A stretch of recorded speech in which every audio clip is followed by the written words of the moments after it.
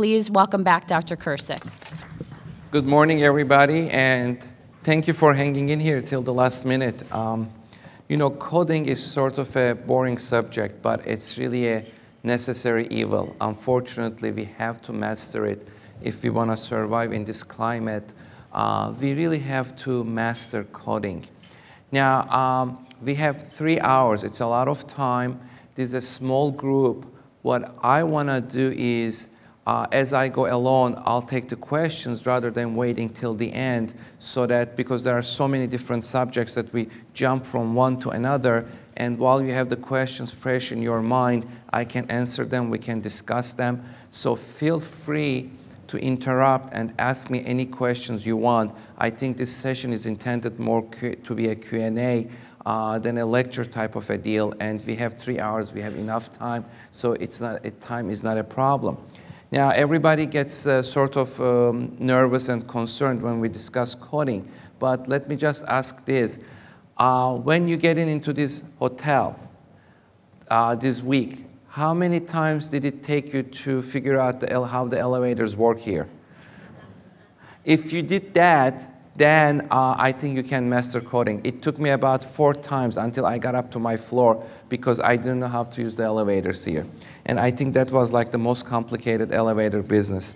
The only other hotel that has it like this, it's the Marriott Marquis in Times Square in New York City. I realized that after a while.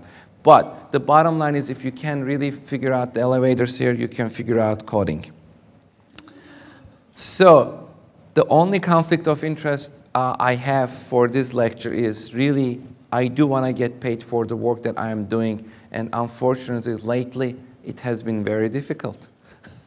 It's the only business in the United States that they tell you how much you can charge, they tell you how much you're going to get paid, and unfortunately it's not getting any better, it's getting worse. That means that we really have to understand the coding, we have to master it. And it's really directly related to your take-home check, right? If you undercode, you're losing money. If you're overcoding, not only you are, basically you're committing a fraud. Nowadays, Medicare, the way they look at it, that really it's a fraud. Or if it's not a fraud, if you're not doing intentionally, then it's an abuse. And I know providers ended up in jail. So it's really, I don't mean to be to scare people, but it's really something that we have to pay attention. And unfortunately, most of us are so busy taking care of patients that we don't care about it or we don't worry about it. And usually some lady in the back office does the coding for you. And that is the worst thing you can do to yourself. You have to do your own coding, like it or not. I'll tell you why. Because you're the one in that room with that patient who knows what the patient has, what the diagnosis is. And most of the time in dermatology, there are more than 2-3 diagnoses. Then you're the one who knows what you did to that patient. Not the lady who sits in the back office doing the coding and trying to figure out from the chart. Most of the time it's not available. Most of the time they cannot read your handwriting. Whatever the deal is, really it is your job as a provider to do your own coding, because that's the only way you are in control and you're responsible for it. How can you be responsible for something else, for something that somebody else is doing it for you? And you never go back and check. You probably don't even know what she's doing most of the time. Now, it is like a puzzle. It's like really mastering a foreign language. And there are 4 components of the coding that's really important. 1, ICD-9, which are the diagnoses, okay? You have to master the diagnosis. You have to know what that patient has. And even if you don't know what the patient has, you can always put unknown rash or unknown neoplasm.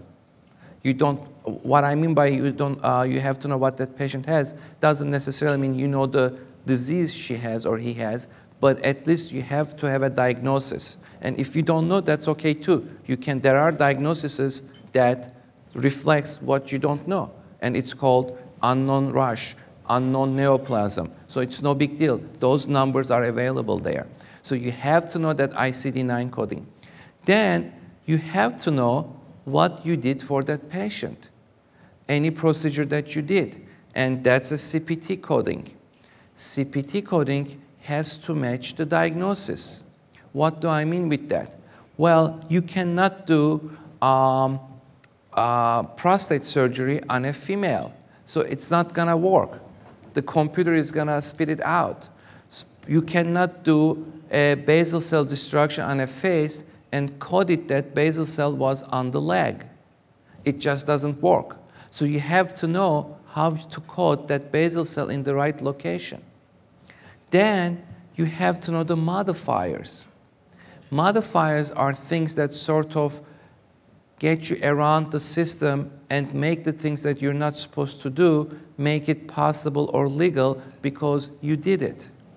Then you have to know the global periods, because the government and the insurance companies don't want to pay you for certain things that you did for a certain procedure for a certain number of days.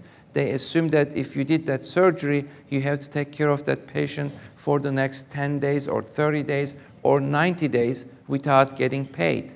So you have to know those global periods, otherwise you can do so many things within that global period that you are not going to get paid, or you have to use the right modifier in order to get paid.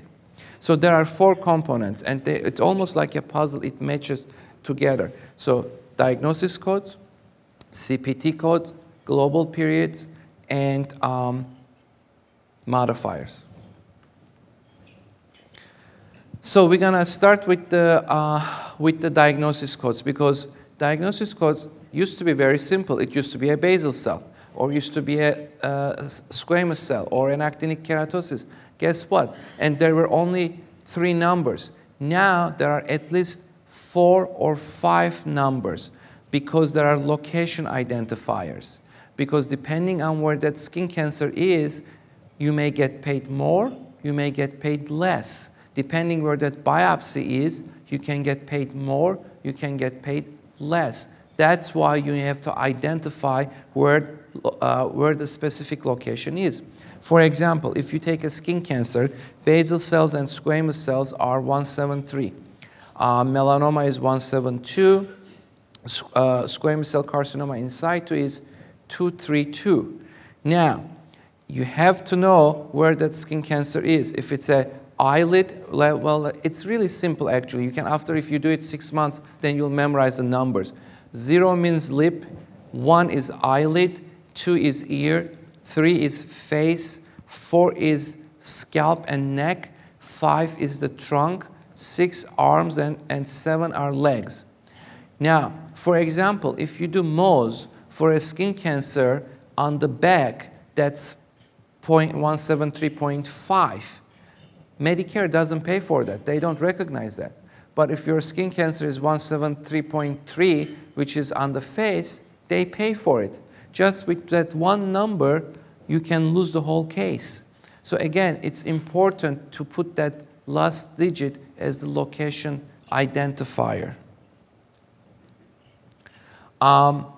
When we were prescribing biologics in the old days, most of the TNF-alpha inhibitors were approved for psoriatic arthritis. So there is a difference between a code of psoriatic arthritis and psoriasis.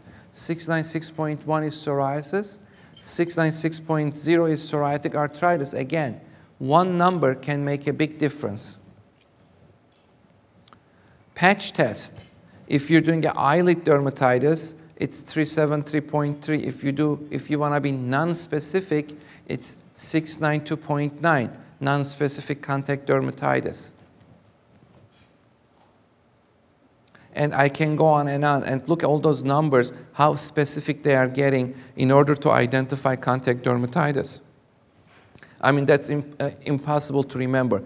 But if you look at your coding book, you can find all those. It's specified there. Contact dermatitis to cosmetics, 692.81, for example. Look, all the detergents, dichromates. I mean, it's really very specific. And unfortunately, this is going to change. We're going to have ICD-9-10 in a couple of years. It's changing again. Ulcers. Well, if you ever do UNABUT, you have to know the ulcer codes. Well, ulcer 707.13 is ulcer of the ankle, and you can put UNABUT, and that will get paid. But let's say by mistake you put, I don't know, if you put 707.8 ulcer of the abdomen, you're not going to put for your UNABUT because usually UNABUTs go on the legs. So again, what you do has to correspond to your ICD-9 coding, to your diagnosis. Otherwise, it's not going to get paid. Wards. Where I live in Louisville, Kentucky, Humana is very, very predominant, and we call them inhumane, and they do not pay for wards because they consider those are benign and they should not get paid. The only wards that they pay for is genital wards and plantar wards, and that's 07.19. So if you freeze a ward for Humana patient, you put 178.10, you're not going to get paid because that's non-specific for wards. But if you put 0.078.19, you get paid because they're genital wards or plantar wards. The only number that they pay for in their system is 078.19. And that's the same code both for genital wards and plantar wards. Now, Medicare and most of the carriers do not pay for destruction of the benign lesions, including seborrheic keratosis, which is 702.19. On the other hand, if you have irritated seborrheic keratosis, you document that and you code it appropriately, you get paid. At least Medicare carriers pay for it. But how are they going to know that it's irritated versus non-irritated? Well, the difference is 702.11 is irritated seborrheic keratosis versus 702.19 is regular non-irritated seborrheic keratosis, which they don't pay for. Again, look now, you have 5 digits here, and the only difference is the last digit. That's how they identify it. If you don't know that, you're not going to get paid for the work that you did for. And it's not easy to know all those little differences. So that's the part with the diagnosis. Any questions? No questions? Can I go on the next part, or anything I need to clarify? Yes? I have a question regarding, is this on? I have a question regarding melanomas. I was taught that melanoma in situ should be coded as an in situ carcinoma rather than a melanoma. And it depends on who I'm talking to. If I'm talking to the Mohs surgeon, they'll code the ICD-9 as an in situ carcinoma for a melanoma in situ, versus the general dermatologist who'll code it as a melanoma. Can you comment on that? Okay. You said that melanoma should be coded as melanoma in situ? No, if it's a melanoma in situ, should I code it as a carcinoma in situ, which is, I think, I can't remember what the code is. It's, I guess, like a Bowen's disease, versus being coded as a melanoma to distinguish it from being like You know, as far as I know, there is no code for melanoma in situ. So usually it's 17.172 as a melanoma. Thank you. So either way, you're not doing anything wrong, because either way, you are charging it as a malignant, because in situs are considered malignant. Even if you go and charge as a in situ as a Bowen's disease, which I don't think it's correct, that because Bowen's disease is totally different than melanoma in situ. It's 232.2 is Bowen's disease, which is also considered malignant anyway. So the work that you do, your excision or whatever you're doing, will be paid as a malignant lesion, not as a benign lesion. So either way, it's fine. But as far as I know, I don't think, I usually bill them as 172 as a melanoma. Any other questions on the diagnosis part? All that story with the wards, with the SEP curves are all clear? Everybody's clear with that? Okay. So now you mastered the diagnosis codes, okay? Let's go look at the CPTs. But before I do that, just a little bit of anatomy. And why is that important? There are different CPT codes for biopsies, depending on where you're doing that biopsy, depending on the location of the biopsy. I think probably in my practice, biopsy and freezing are the most common procedures that I do. And I am sure in most dermatology offices are. Biopsies and the freezings are the most common. So you're probably, and most people when they do biopsies, they code biopsy of the skin. And you probably are losing a lot of money because biopsy of skin is 1100.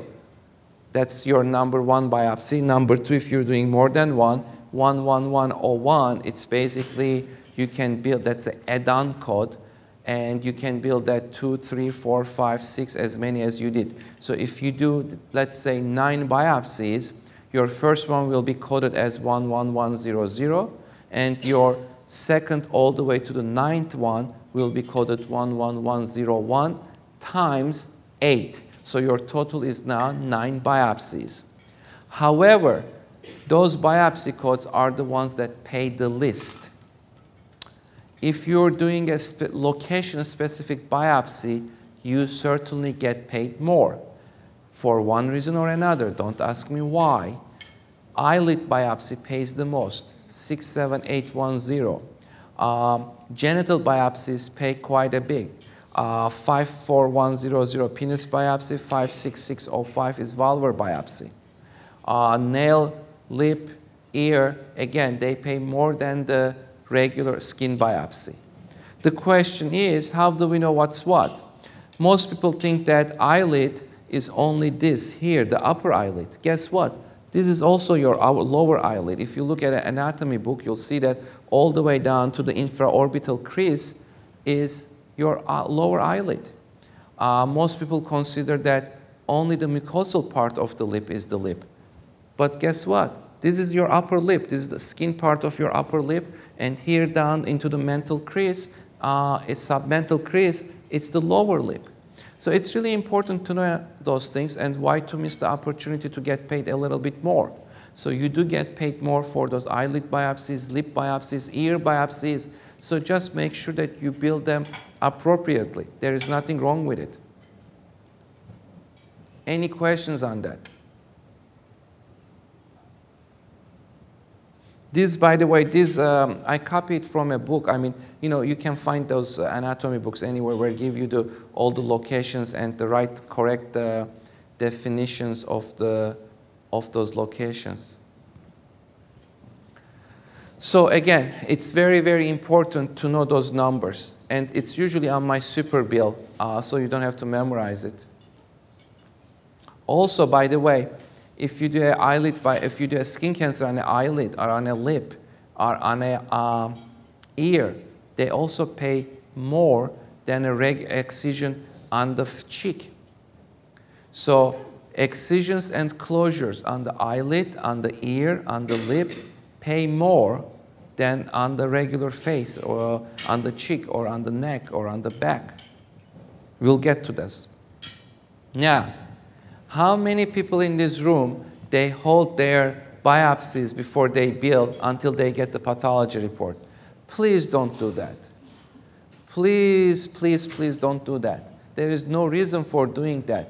Because what you're doing, number one, you're increasing your office managers or billing person's headache. That means you're losing time until you get that biopsy report. It's at least 5, 6, 7 days, sometimes more. And things get lost in the shuffle. The best practice is to be able to bill at the end of the day or as the patient checks out, the checkout lady does the billing because you already circled everything on the super bill. But there is, did you have a question? Let me just finish and then I'll get to that. But there's another reason why not to bill. When you do a biopsy, it's a biopsy, it's a biopsy. You don't need the result. You're biopsying something because you don't know what it is. Why are you waiting? You're waiting for the biopsy's report to come back so that to use the code for billing the biopsy. So basically, the government is going to turn around and ask you, if you knew that was a skin cancer, why did you biopsy it, doctor? To increase my expense? Just go ahead and take care of it. When you biopsy, your diagnosis code should be 238.2, which is neoplasm of unknown behavior or whatever. Or if it's a rash and you don't know what it is, there's a code for that too, 782.1, which is rash of unknown origin. So if you're biopsying a rash, your diagnosis code should be 782.1. If you're biopsying a bump or a lesion, it's 238.2, neoplasm of uncertain behavior. That's it. That's all I use for all my biopsy codes. And that's how it's supposed to be. Because if you already know you blew a biopsy and you put down, I don't know, dermatitis, then they're going to come back and ask you, if you already know it's dermatitis, why did you biopsy? To spend my money? It doesn't make sense. Philosophically, the whole thing is wrong. And also, you're wasting time by holding it and not billing it and losing things and causing more headaches. Yes? Somebody had a question somewhere. Go ahead. In our practice, we've always done it this way, up until like the last month or two, and then we kept getting a lot of like kickbacks from insurance companies with those two diagnoses, and they actually wanted a diagnosis. So now we're having, like, for a lot of them, we're having to hold for PAP. Really? That's new. Yeah. Do you know what insurance company? I don't know, but it's just like, you know, constantly everything's changing when we're doing the billing and filling out. We always fill out our billing sheets, and then the Yeah. person that codes it, you know, every day we fill it out before the end of the day. But just recently she was saying, oh, we have to hold on these, we have to hold for PAP, and I'm like, what the heck? That doesn't make sense. Yeah. But sometimes, as you know, insurance companies change systems, and then there's a glitch with a certain code, and that's what happens. But that doesn't make sense. Yes? Sorry, just a little announcement. We are recording these to be put on the website. So if you guys have a question, if you could just come up to the microphone so we can catch your question. Thanks.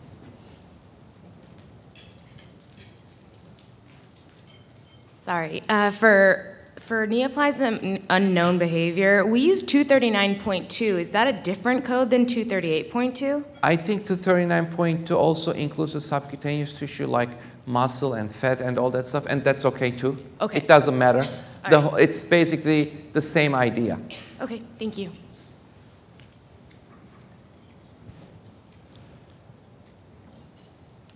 We don't make it a practice to hold either. And in fact, because of your lecture last year, I was able to argue that. So thank you for that. But what I wanted to point out right now, Medicare hasn't yet the PQRI for melanoma.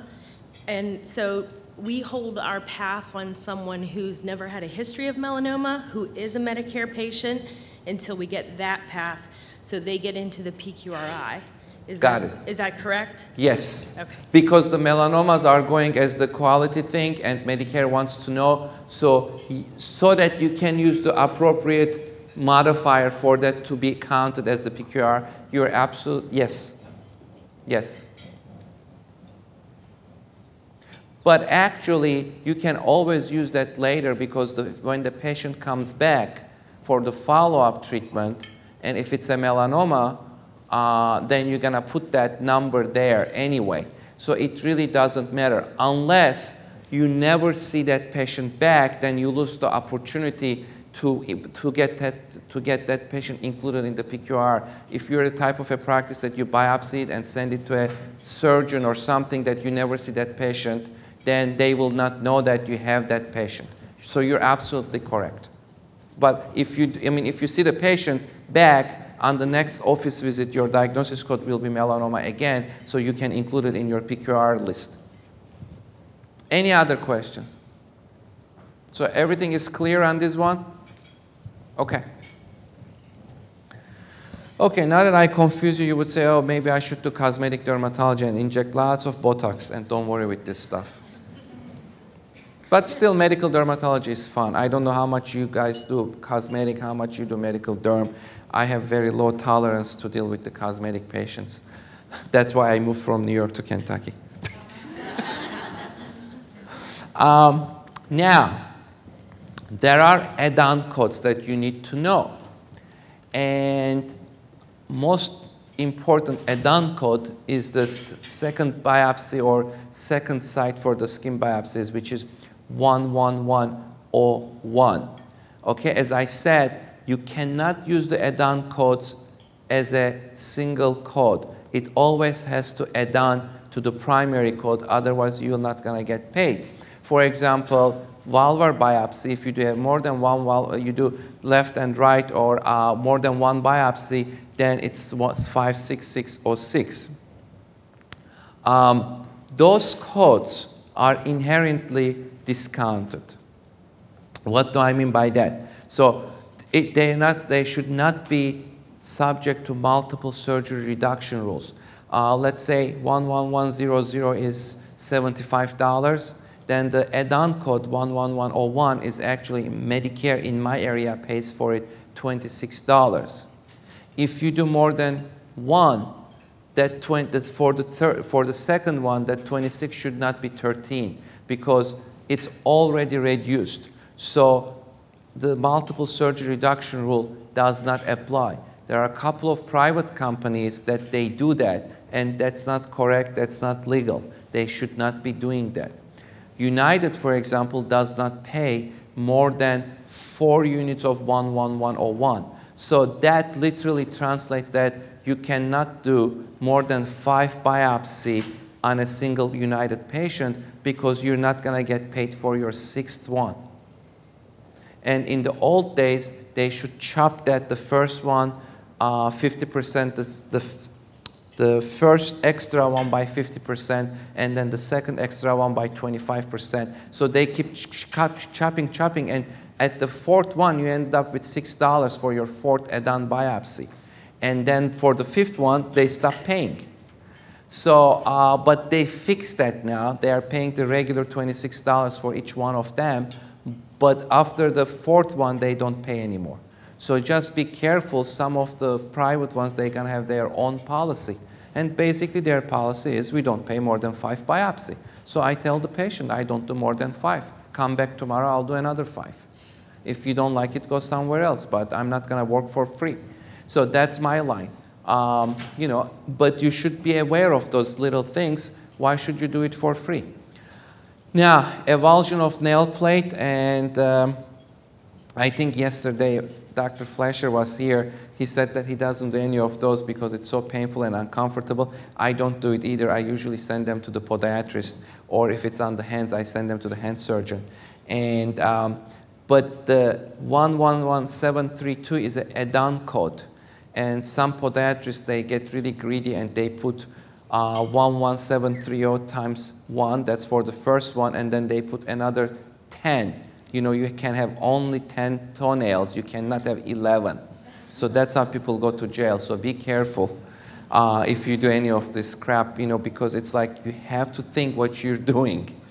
And sometimes you just do it and you don't think about it, really no harm intended, but this is where the computers come in, and this is how you get caught when you start evolving 11 toenails. Actinic keratosis code, the 17,000 until a couple of years ago used to be for freezing or destruction of benign and pre-malignant lesion. That means anything you froze, you can charge the 17,000 code, including warts. Well, that has changed now. That code is only for pre-malignant lesion. What does that mean? Basically, the only diagnosis code that you're going to get paid for 17,000 is actinic keratosis. It's only for 702.0. That's actinic keratosis code, 702.0. So if you freeze a wart and you charge 17,000, you are not going to get paid. If you freeze a mole, if you freeze a seborrheic keratosis, you are not going to get paid for that because this code is only for actinic keratosis. If you freeze 1, that's 17,000. If you freeze anywhere from 2 to 15, then you multiply that by that number by 17,003. If you freeze anything more than 14, or I should say 15 or more, that's 17,004. It gets really confusing because, so if you freeze, let's say 16, are you going to use 17,000 plus 17,004? No. So 17,004, it's a standalone code. Oops, sorry. It's a 17,004 is a standalone code, meaning that if you freeze 16 or 166 or 1,600, it's still 17,004. That's all you get paid. If you freeze 10, then you need two codes, 17,000 and 17,003 times 9. 17,003, it's an add-on code. For example, each one of those 17,003s, they pay about $6 to $7. I think Medicare pays $6. So if you do 3 of those, the first one will be 17,000. That gets paid around 40, 45 bucks, and then after that you have 2 more left. So 17,003 times 2, and you get 6 times 2. That's $12 extra. So the bottom line is 17,003. It's an add-on code. You cannot use it alone. You should not be using it without the 17,000. But 17,004 is a standalone code. It's a one code only, and you should not be using it with any of the previous codes. Okay? Is that clear? It does get confusing. Any questions on that? Yes?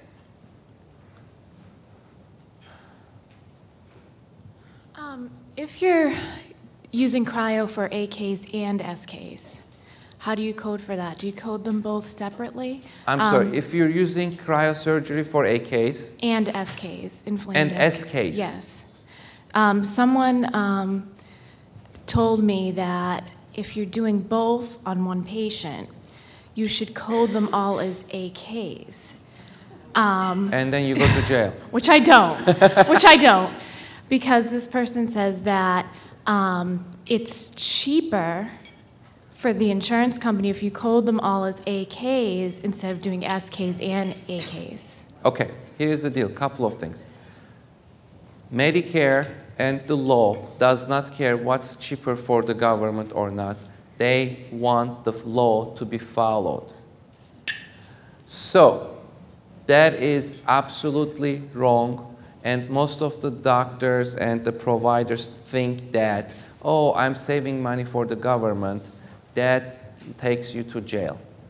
Saving money to the government doesn't help you. And that's not a good defense, because what you did, you committed a fraud by changing the diagnosis. You basically did one thing and you wrote down another thing. So that's not going to happen. That's not good practice. If you froze AK, you document as you froze AK. If you froze SEP care, you document as you froze SEP cares. Now, so I'll tell you how to do it. You froze AK, you charge those. Then, if you froze an seborrheic keratosis, number one, you should not be freezing a seborrheic keratosis because it's a benign lesion, and you should be charging it to the patient, not to Medicare. However, if you froze a irritated seborrheic keratosis, which you can and you should bill the Medicare, then you bill this code, which is benign lesion, freezing of benign lesions.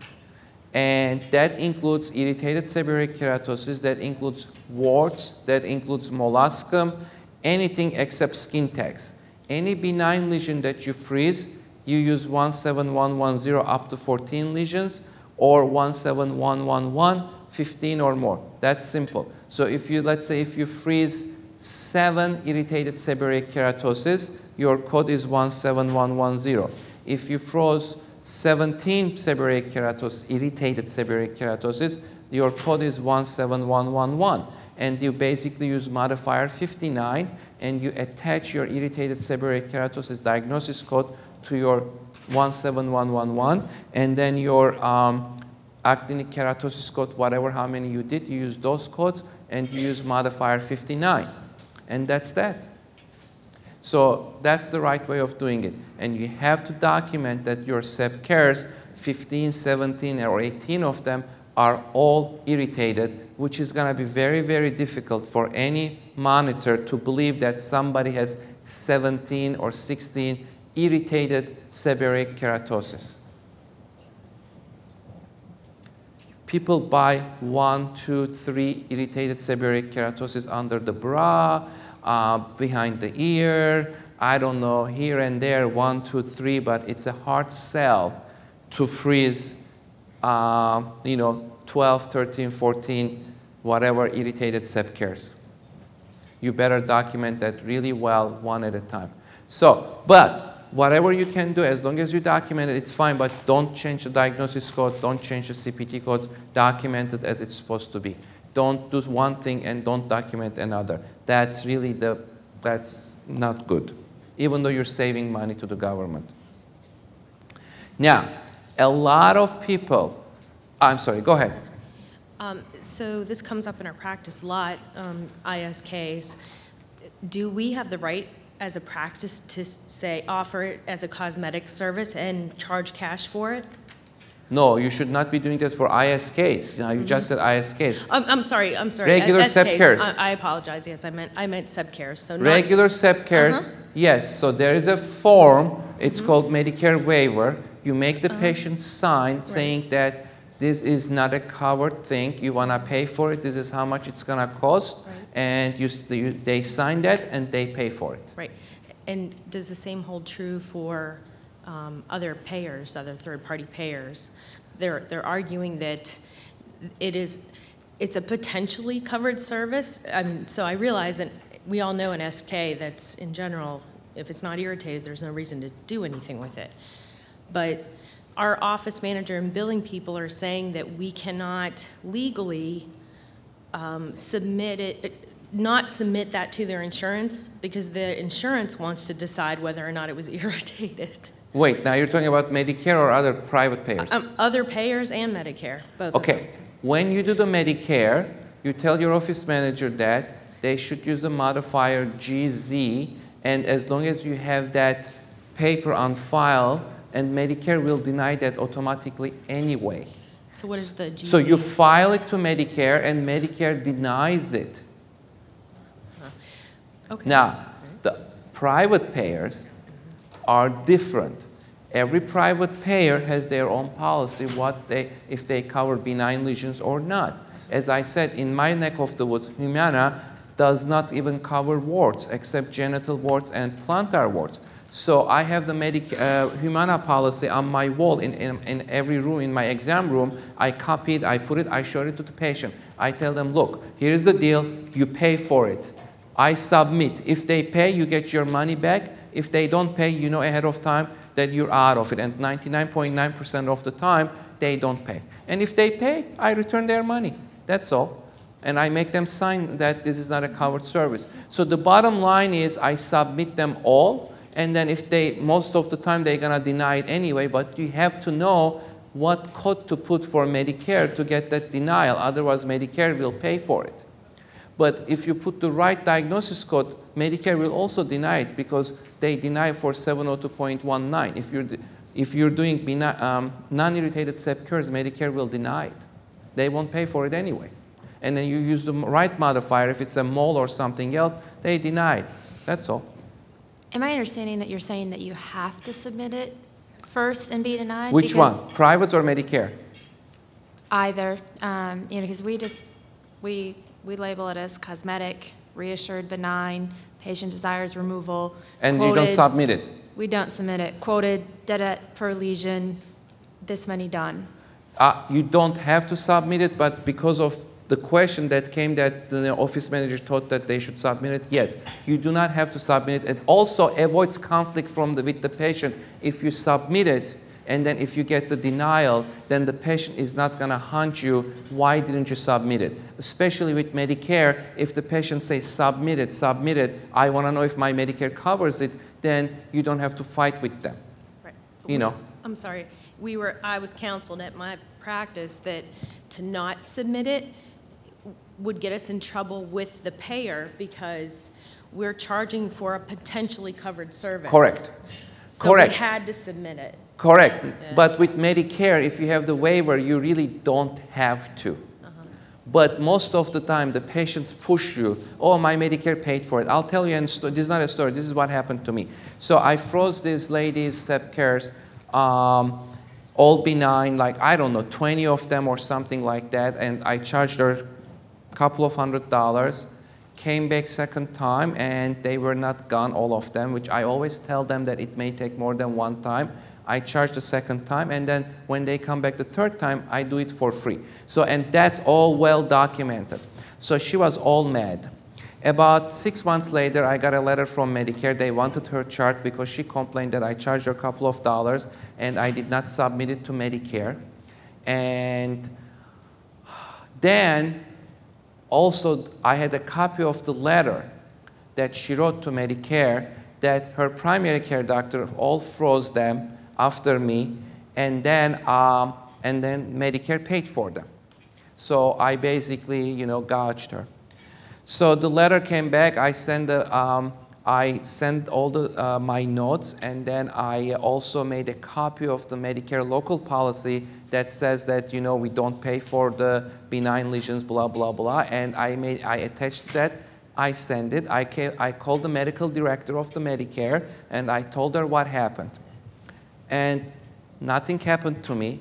About a year later, we have in Kentucky, we get those letters from the licensing board every 6 months or every year who lose their license, who's Medicare abuse, who's going to jail, all that stuff. The primary care doctor who treated her got in trouble because of this stupid lady, because she said that I went to my primary care doctor and then he froze them and he didn't bill me, he billed Medicare. So it was a headache. It takes time to deal with it, but if you do the right thing, most of the time you're okay. And unfortunately, she got her own primary care doctor in trouble because the guy really didn't know. It's not his business. He should not be doing it, but he did it probably as a favor, and he didn't know, and he got in trouble. So the bottom line is, if somebody comes and pushes you, especially Medicare patients, submit it, go ahead and submit it. Use the right modifier, use the right diagnosis code. They have to deny it. They'll deny it. Now, with the privates, it's usually a gray zone. If you know the policy, like I know the policy for Humana, it's not a problem because it's black and white. It's written there. But most of the time, really, privates will be happy not to pay it anyway. So they don't care about the benign lesions. And if they pay, as long as you return the patient's money, that's fine.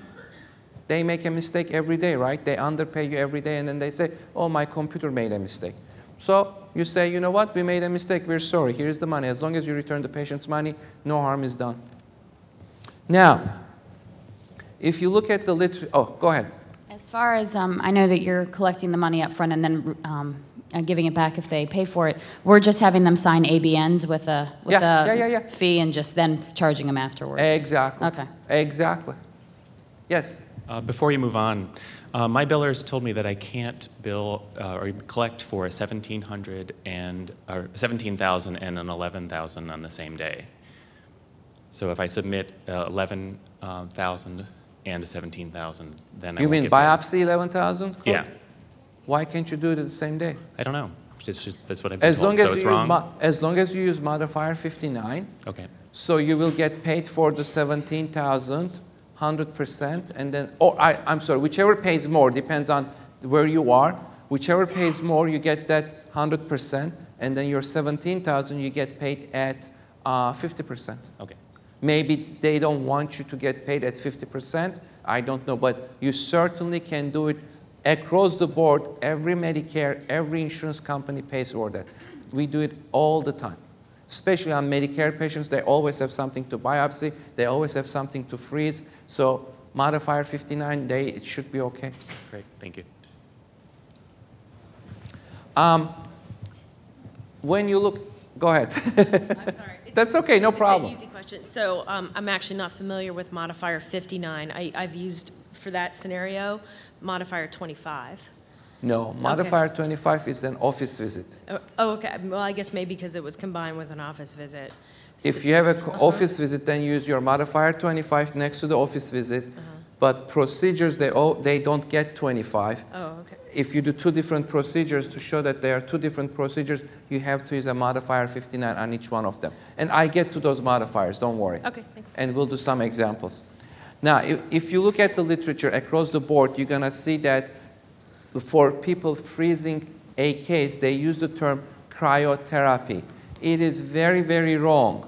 Cryotherapy is for basically slush CO2 or liquid nitrogen. When you take the liquid nitrogen and spritz it people's face for acne, that code is 17340. It pays about $45 to $75, depends on the insurance, depends on where you are. So that's spritzing the liquid nitrogen on people's face as a mist for acne, 17340. It has nothing to do with treatment of actinic keratosis. The correct term is cryosurgery. There are about 27 companies now, bounty hunters that Medicare hired, coming and looking, auditing your charts. If you use the term cryotherapy for freezing an AK, you are committing a fraud, because what you're doing is you're charging this code, but you're doing cryotherapy. If you're doing cryotherapy, you should be charging 17340. This is only for acne. That's it, not for actinic keratosis. Do not do cryotherapy, please. Write down in your notes, cryosurgery. Is that all clear? Because every time, even in journals, in magazines, they write treatment or cryotherapy for actinic keratosis. It's a wrong term. At least it's a wrong term coding-wise. Maybe medically it's not a wrong term, but coding-wise it's a wrong term. Yes, ma'am. We had a similar situation in our work where our billers were saying, like, oh, you can't do a biopsy with freezing, like what you were saying. And I think the reason they were telling us that is because you get paid only 50% instead of 100%. Yeah. So they're like dissuading us from doing it. It's not really like you can't.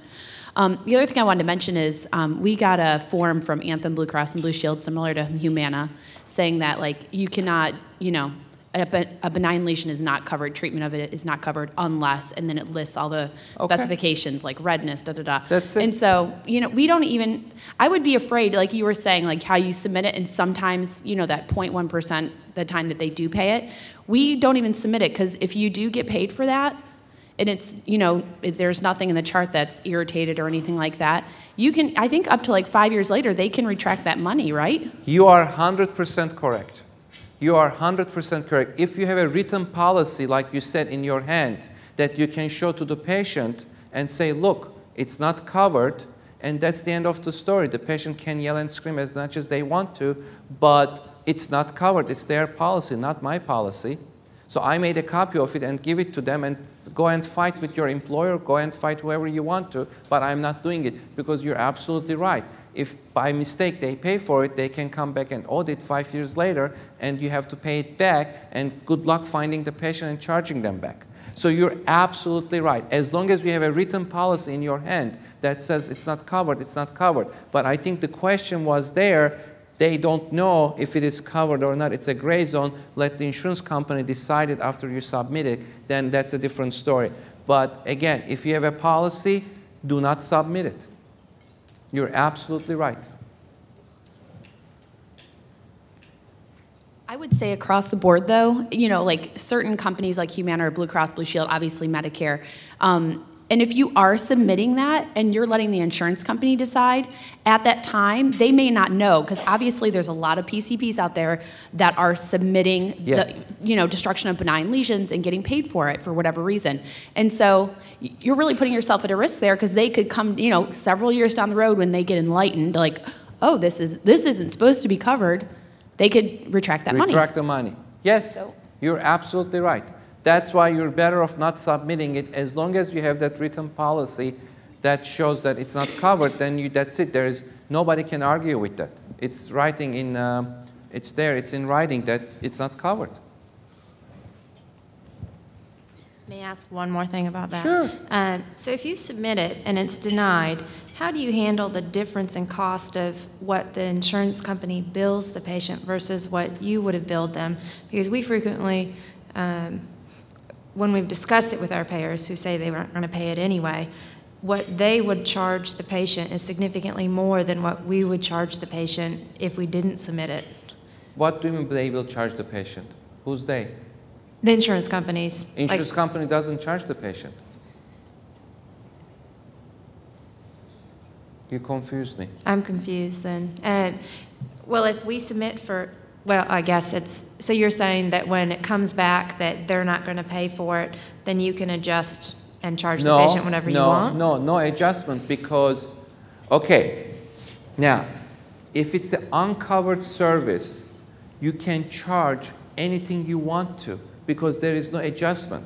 When you do Botox, you charge $300, it's $300, right? That's Right. your fee.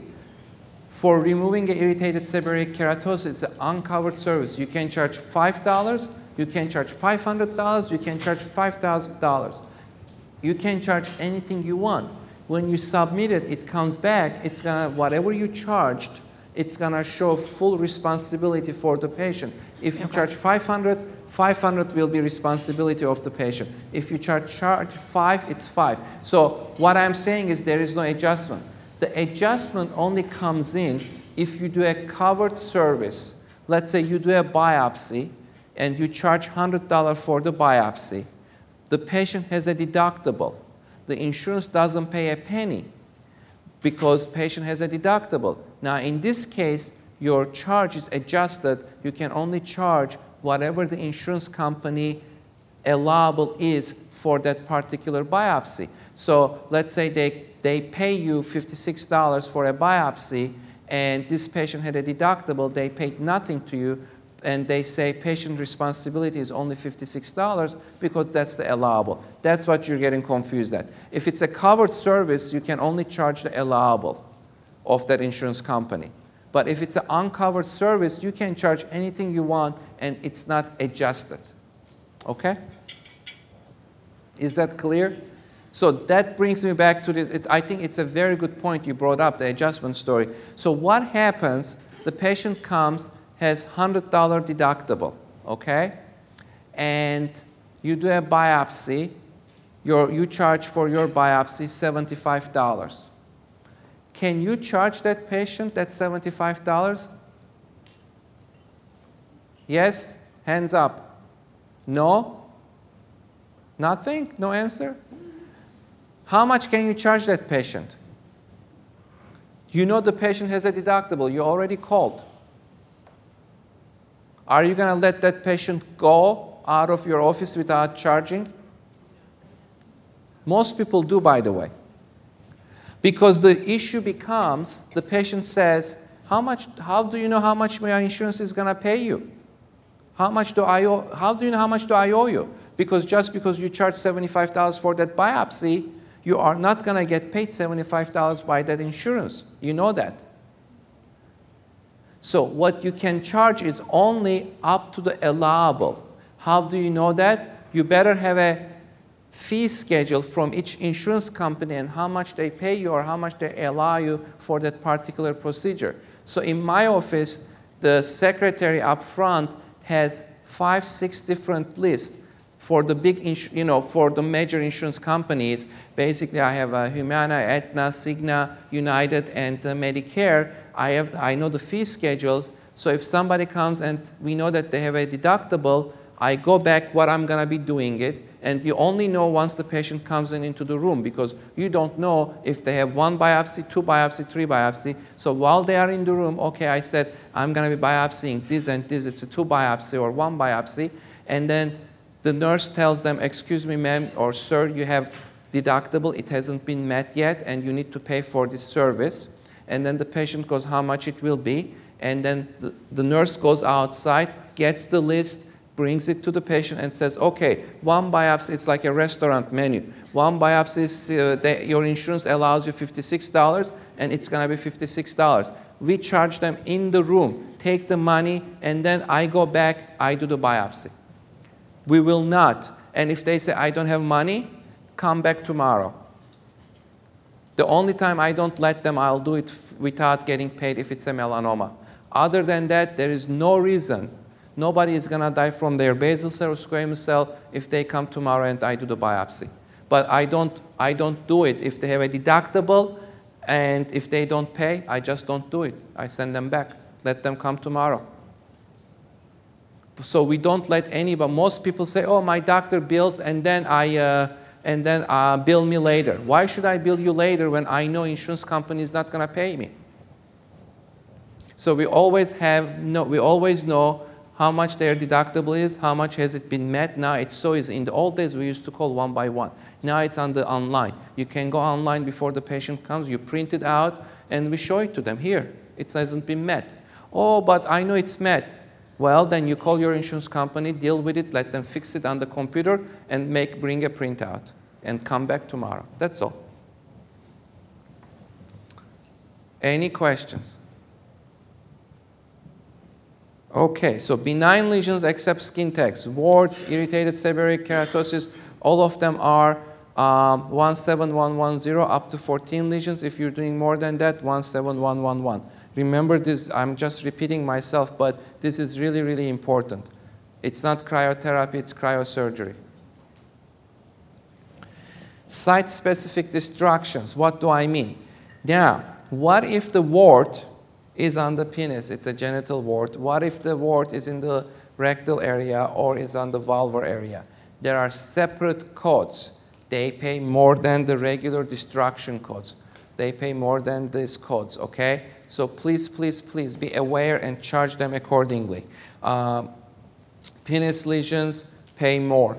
If you do a destruction of extensively, again, it's more payment, but you better document it. Why is it extensive? How many genital warts were there? Was it on the meatal area? Is it a difficult area to freeze? Is it an easier area to freeze? Is there a risk to the patient when you freeze certain areas on the genital area? So all that stuff has to be documented why you're doing extensive destruction versus regular destruction. If you use a chemical destruction, meaning like Condylux, no, Condylux is a prescription, but podophyllin in the office, that's different than the freezing. So again, you have to know if you're using a laser, that's regular destruction. I don't care how you destroy, destruction is destruction. You can spit on it, you can rub your finger on it, you can use a laser, you can use electrocautery, you can use liquid nitrogen, you can put your feet on it and rub it, whatever you are doing. It's destruction. I don't care how you're doing it. Because you have a fancy schmancy laser and you paid $100,000 for that laser, doesn't mean that you can charge more or you're going to get reimbursed more. Destruction is destruction regardless how you're destroying it. Is that clear? Any questions? Okay, the same thing with malignant destructions. If you're doing curettage and desiccation, it's still a destruction of a malignant lesion. If you're using a laser, it's still a destruction of a malignant lesion. If you're using liquid nitrogen, it's still a destruction of malignant lesion. I do use a lot of liquid nitrogen if I have elderly patients. They don't like the needles. They don't like, or they are on Coumadin, or they're gonna bleed one way or another. They are 105 years old. They are in a wheelchair. They're gonna die tomorrow. I'm not gonna torture them. Basically what we do is I put the fires out, I take the liquid nitrogen, I freeze them, and they're okay for the next year anyway. And that's basically destruction of a malignant lesion. It doesn't matter how you destroy, as long as you're destroying it, and you document it, how you did it. Depending on where you're destroying it, there are different codes, and there are 10 days global period for each destruction. So before now I get into the global period story, I'm just giving you the global periods. If you're doing destruction of a malignant lesion, that's 10 days. And those are, by the way, are paid by the size. The numbers over there you see according to the size. 17260 is the smallest, 17266 is the biggest. But you look at your coding sheet, usually the centimeters from which centimeter to which centimeter is there. And then face, ears, eyelids, nose, lips gets the most. Trunks, arms, and legs gets paid the least. Yes, ma'am. There are definitely times when we've done a biopsy and something came back a basal cell, referred to a Mohs surgeon, and they've frozen it. So I can see that. In your office, we do the same thing if somebody's very elderly and they have a very small basal cell, we freeze it. So my question is, can we do that even though we don't have a proven biopsy of that? Do you know what I mean? Based on a supposed that looks like a basal cell, can we bill it as a malignant lesion? Do you know what I mean? Can Yes. you ethically do that? Well, here's the deal. If I am doing Mohs, and I do a lot of Mohs, I will not cut anything unless I have a biopsy report that it's a skin cancer, right? Because now you have a high item procedure that's costing a lot of money, and you're disfiguring the patient. So both medical legally as well as financially, I don't cut on anybody unless they have a biopsy proven skin cancer. When you're doing a destruction of a malignant lesion, meaning you're either curating it or freezing it, and you're billing it as such without a biopsy report, you certainly can do it. The only time you're going to get in trouble is when the Medicare comes and audits you and says, you know, doctor, you charged this as a malignant lesion. Did you biopsy it? Do you know that it's a skin cancer? And you can say that, no, I did not biopsy it, but somehow in your physical exam, if you document that appropriately as a basal cell, meaning you can say scaly erythematous pearly nodule with telangiectasia, and you take that physical exam, you show to any other dermatologist in the community, they're gonna say that physical exam is corresponding to a basal cell. Versus on your biopsy note, on your note, on your physical exam, it says, red bump. Red bump can be anything. It can be angioma. It can be regular irritated mole. Then they're going to question, they're going to say, you know what? Your note is not complete, is not as documented as a skin cancer. Then maybe it wasn't malignant. Maybe it was benign, and you overcharged. I don't know. Does that answer your question? But that was a really good, that's a very good question. That's a good point. Any other questions? Benign excisions. This is not oxymoron because you should not excise anything that's benign. In the old days, you got paid for benign excisions, right? If you have a benign mole, the patient wanted it out, then you got paid for it. Insurance paid for it. I don't bill anymore anything that's a benign that I have to excise. I bill the patient. You want it out? Either go see a plastic surgeon, or you want me to do it, pay me. Now, the only time benign excisions come into play is if I have an atypical nevus. Then I biopsied it. The biopsy report comes back as atypical nevus, margins positive, severe dysplasia. I have to go back and cut that out. I have to excise that out. Where do you bill it? Is it malignant or is it benign? Well, if you bill as malignant, then what code are you going to use? There is no code for atypical nevus.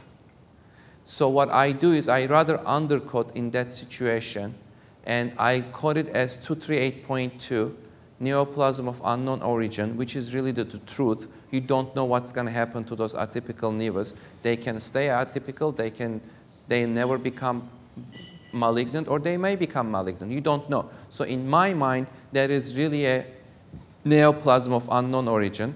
So I build that as 238.2 diagnosis code, and when I excise it, I do use those benign excision codes. And I have never been denied or rejected. And if anybody can ask, I do have a biopsy report that it's really not a regular mole, it's an atypical mole, and the margins were positive, so I went back and I excised it. And I used the benign excision code. That's the only time I use the benign excision codes. I never use it for a regular mole or for any other lesions. Yes, ma'am. I'm sorry, I have one in here, and then can you come to the mic? I can Go ahead, sure. How do you handle the removal of cysts?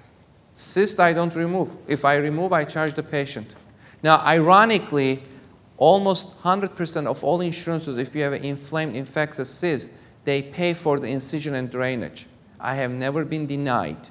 So I tell the patient, if you want, I can go and incise it and drain it. The bump is going to go, but I actually draw the sac, and the sac of the cyst is there. Unless you remove it, it's going to come back. So if you want me to do the easy and cheap way, I'll do it, incise and drain it, and that's done. But 6 months later or 6 years later or 6 days later, it can come back.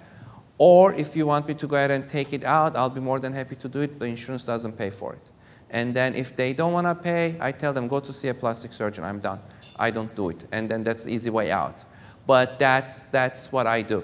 Because if you take a cyst, you code it as a 706.2, which is a cyst, and you build that as an excision, you are not going to get paid for it because it's a benign lesion. And insurance companies are pretty adamant about that because 706.2 and 706.1, they go together, acne and cyst. Anything that's related to acne, they think it's benign, it shouldn't be paid. Yes, ma'am. My question is regarding two separate lesions. One is a benign irritated nevus under the bra line or somewhere where a patient, you know it's benign. Yeah. How are you billing that? Is it a biopsy or an excision? The easy way out will be biopsied and bill it as a biopsy. Okay. I don't know what it is. Maybe it's an irritated nevus, or maybe it's a squamous cell carcinoma in situ. Then you can charge it as a biopsy. Okay. And then the other is a pyogenic granuloma. On what? Pyogenic granuloma. Are you just destroying those and destructing them and billing them as a destruction code, or just?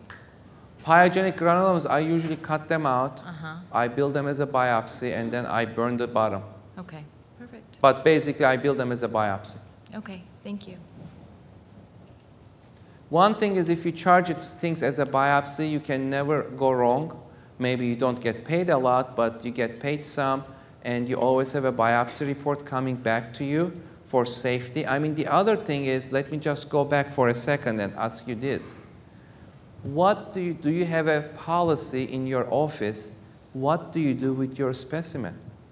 Everybody should, and this has nothing to do with insurance, but has something to do with insurance. Medically, legally, what is your policy? And you should have this in writing. What is your policy in your office for removed specimen? If you go to a hospital, if you go to an outpatient center, they all have policies what they do with the removed specimen. Does it all go to pathology? Does it go to the garbage? Do you give it to your dog to eat?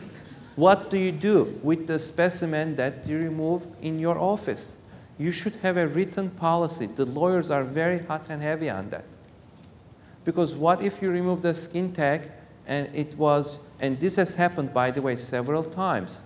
People remove 9 skin tags under the arm, and one comes back as a melanoma. Which one it is? Or what if you throw it away, all the skin tags, and one was a melanoma? How do you deal with it? So you really should have a policy. If you go and look at the policy books in a hospital, in the OR, the only thing that they throw away is suctioned fat. Everything else goes to the pathology. Now, you can say that they are doing that so that they make money, but they're also covering themselves from the lawyers. So you should have a policy of what you do with what you remove. Yes, ma'am. In that situation where there are 9 skin tags, are you saying to send them as individual? Skin tags? Yeah. That's a $9 million question. In my office, my policy is the only thing that I don't send to specimen, the only specimen that I don't send is skin tags. Okay. So somebody comes in that they have, I don't know, 10, 12 skin tags. I tell them the insurance doesn't pay for it. I can remove them for you. This is how much it's going to cost, and I don't send them to the lab. And if they say, but I want them to be sent to the lab, I said, okay, you want to pay for it? I'll send them to the lab. And I make them sign something that I'm not sending them. I'll tell you an interesting story.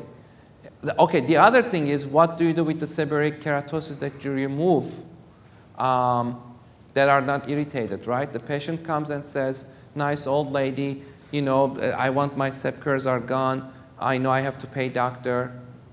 So you remove them, 3 of them. What do you do? Do you put it in the garbage? Do you give it to your dog?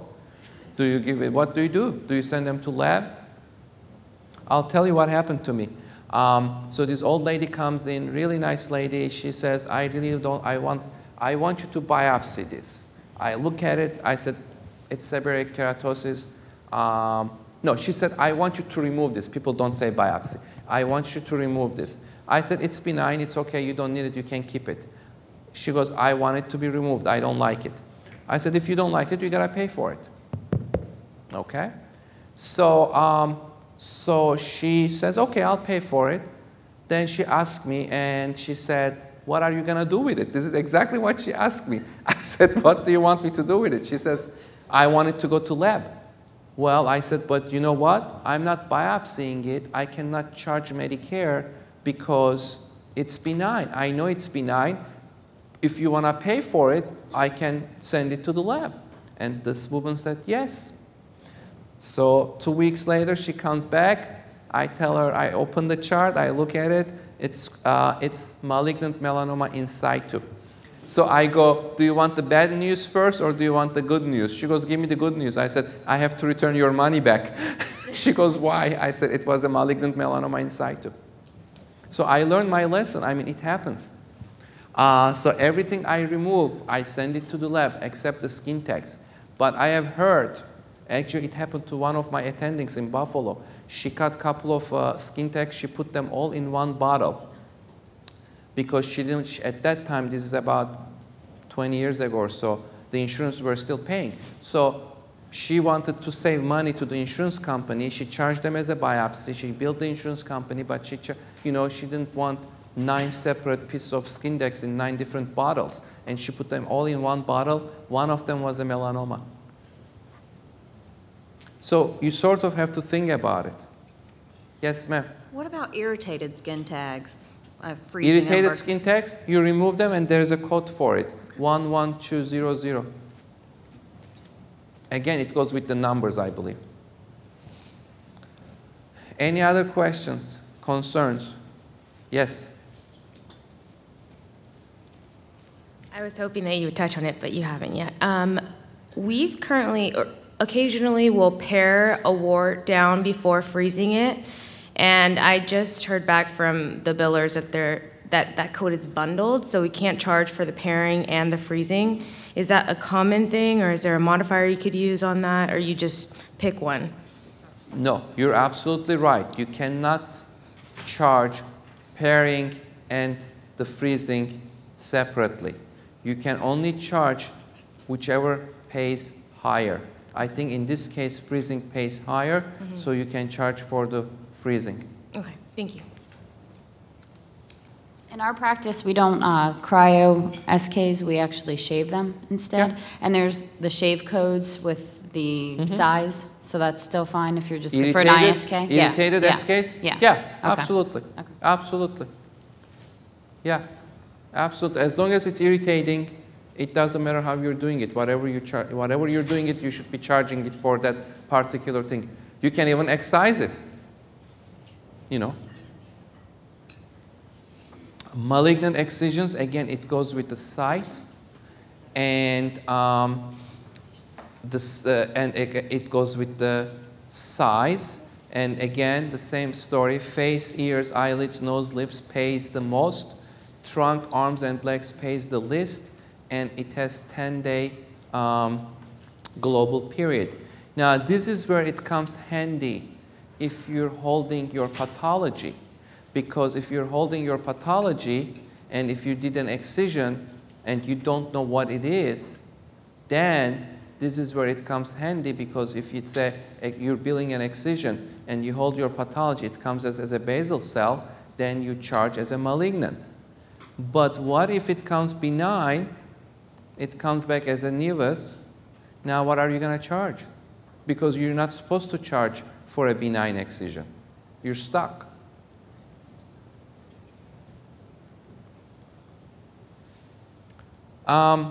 If you're doing an excision and a flap and a graft, you cannot charge for an excision. You only can get charged for the flap or the graft, except Mohs. If you're doing Mohs, then you can charge both for Mohs and the flap or the graft or the closure.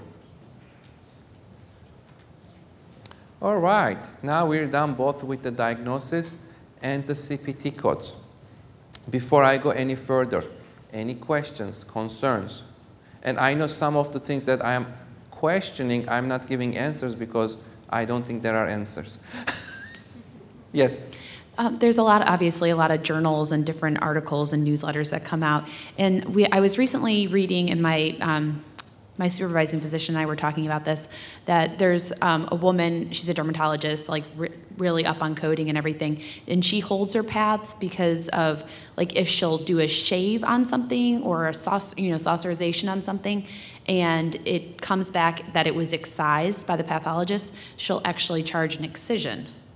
Have you heard of that? Or I know that's kind of a debate that's going on right now, that things that we've traditionally billed as biopsies can actually be called an excision. I think, first of all, as I said, you should not be excising. What if it comes back benign? And they're going to ask you, why did you excise a benign lesion, doctor? It's not going to kill the patient. It's not cancerous. So it doesn't make sense. I think, like, in that case, you would charge a biopsy. Okay. Then if it comes back as a cancer, then you're going to charge it as an excision, and then you're going to go back and cut it out again and charge another excision? No? Then what are you going to do with it? Because margins are positive. It comes back as a basal cell. But I mean, the margins would be clear. It comes back as, like, clear. Okay. So, okay. That's a good scenario. So so you actually did a biopsy in your mind. You're holding the pathology. It comes back as basal cells. Margins are clear. Right? So instead of charging as a pathology, you're going to go ahead and charge as an excision. A simple excision. There is no such thing as simple excision. Excision. Right. Excision. Now, yes, you're going to get probably a couple of dollars more on that.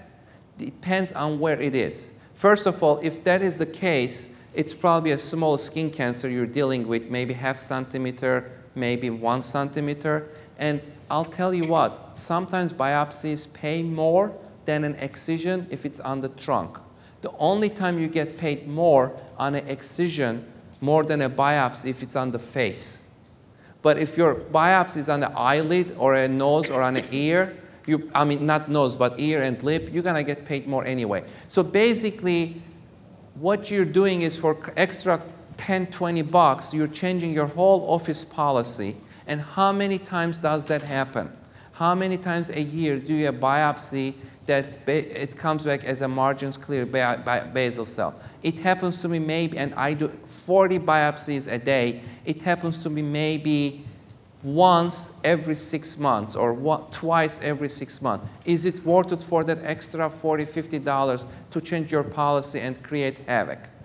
I don't do it. I mean, to me, in my mind, it's for extra $100 you're going to make a year. It's just not worth it.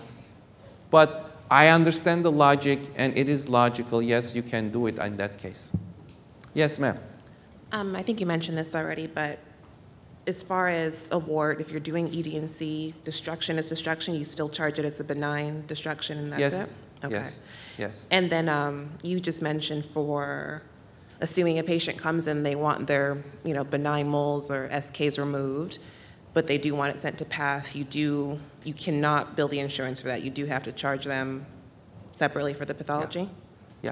Okay. I charge for it myself, and I send it to pathology, and usually I get a discount from the pathologist anyway, and so it works okay for me. And then when the patient comes back, I have a report, they feel better, I feel better. Yes.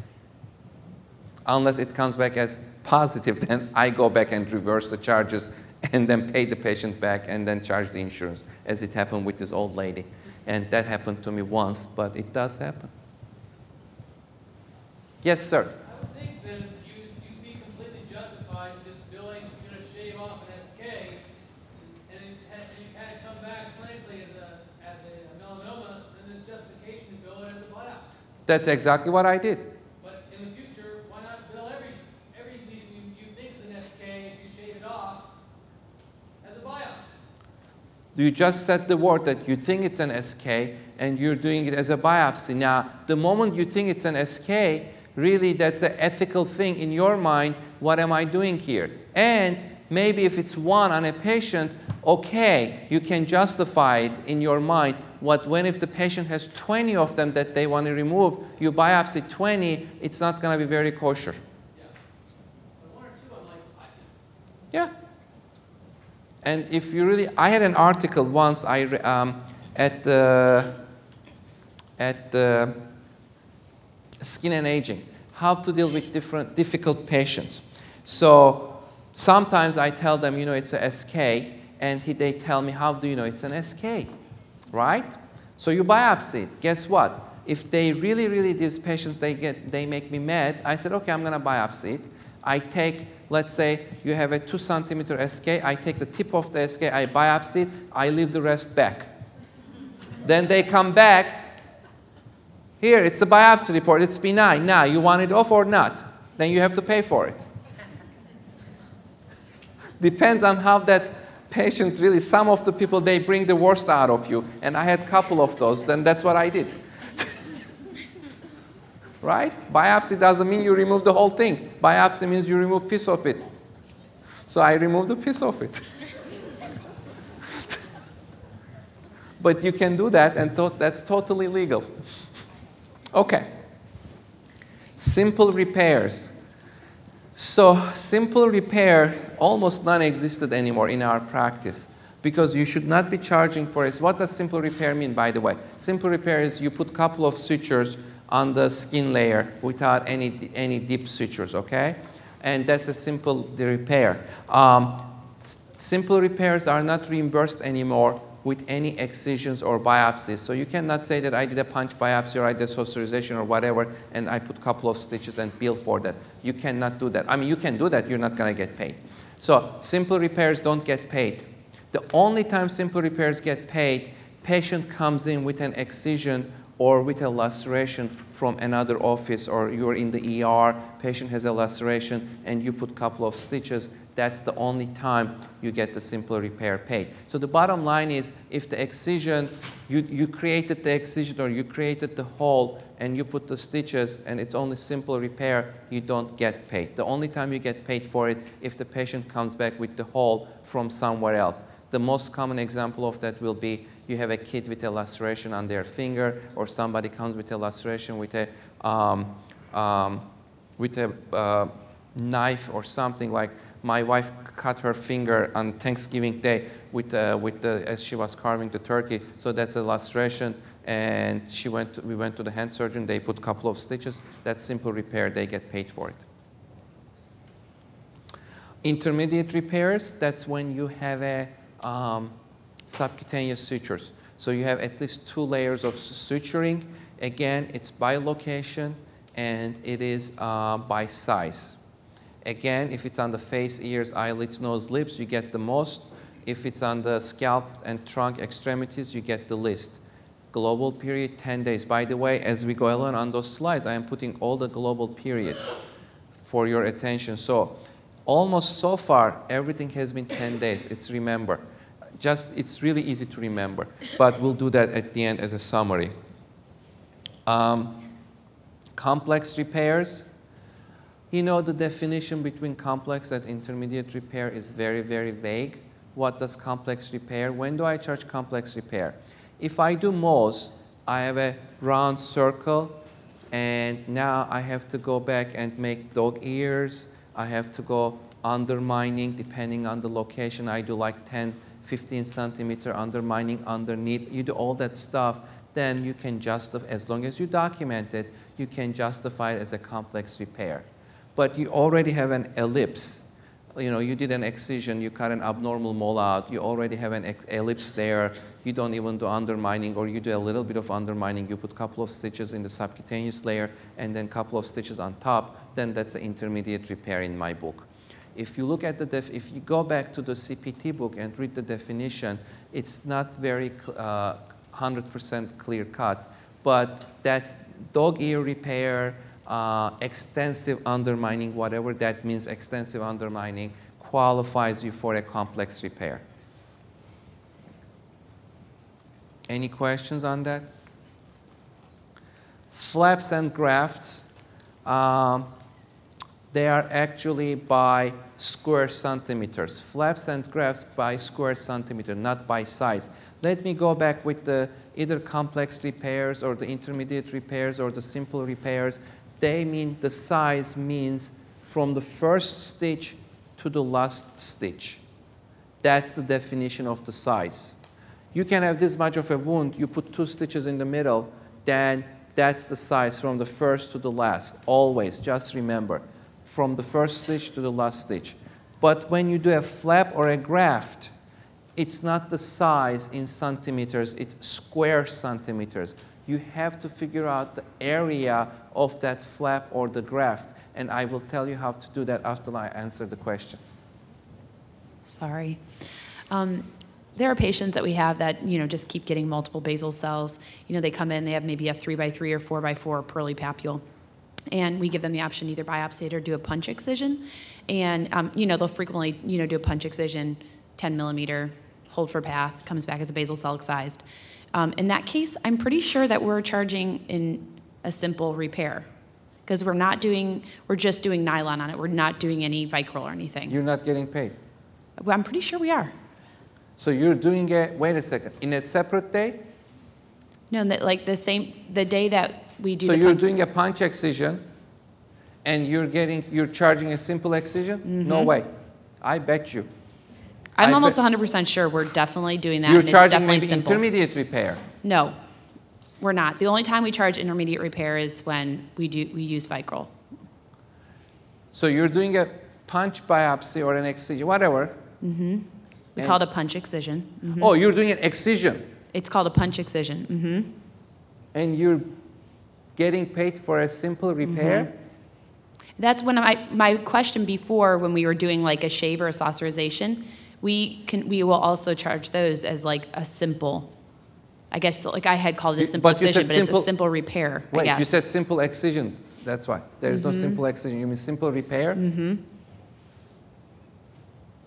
I know we're definitely getting paid for I them. would be Otherwise, very we wouldn't surprised. be doing them. We'll talk. I would Okay. be very surprised. What insurance company is paying? Do you know? Which ones? Yeah. Gosh, I mean, we work with Southern Health. And Where are you located? Harrisonburg, Virginia. Harrisburg in Virginia? Harrisonburg, Virginia. Okay. I don't know. I don't know. But I would be really surprised if they pay for simple excision. I'm moving there.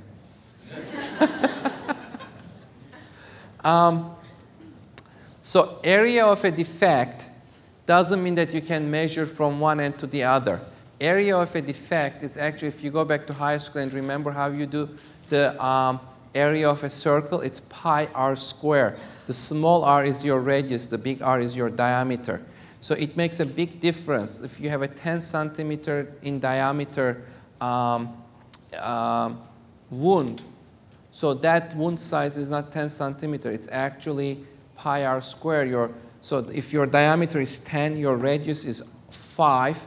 So 5 times 5 squared is 25.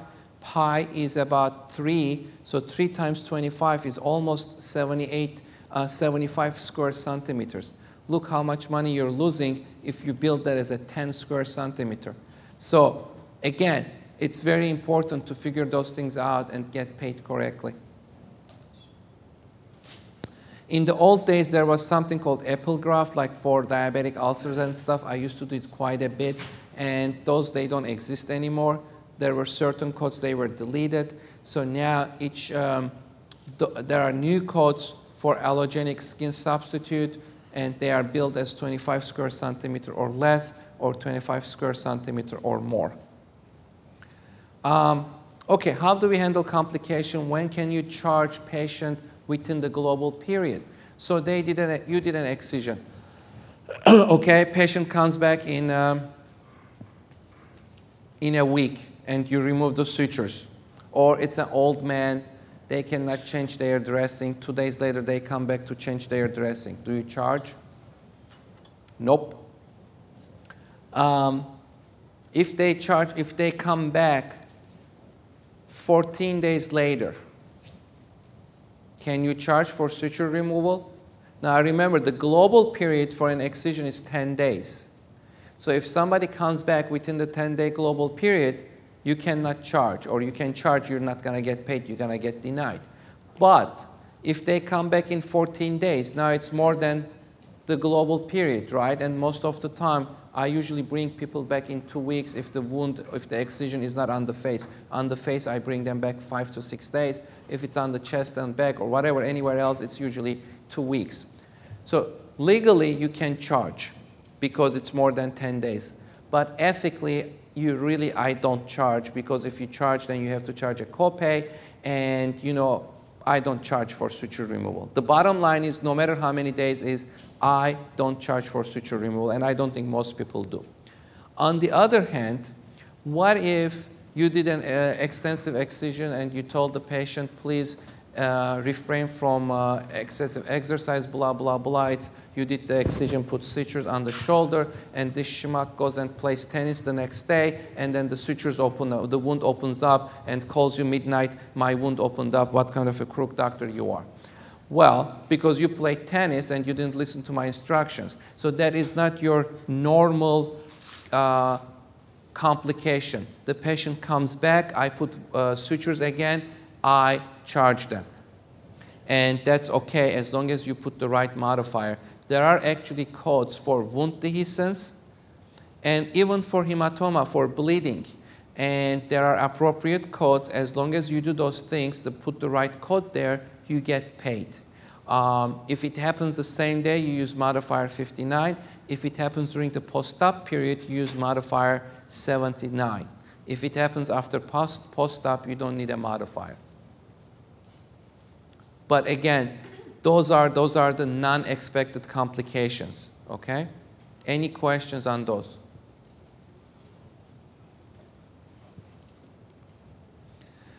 So now we're putting the puzzle together with the ICD-9 codes, CPT codes, and all the complications. How about the global periods? This is a very, very, very simple list to remember, really. And again, if you figured out the elevators here, you can figure out this. Everything is 10 days, except flaps and grafts are 90 days. Mohs and skin biopsy is 0 days, has no global period. So you can do anything you want.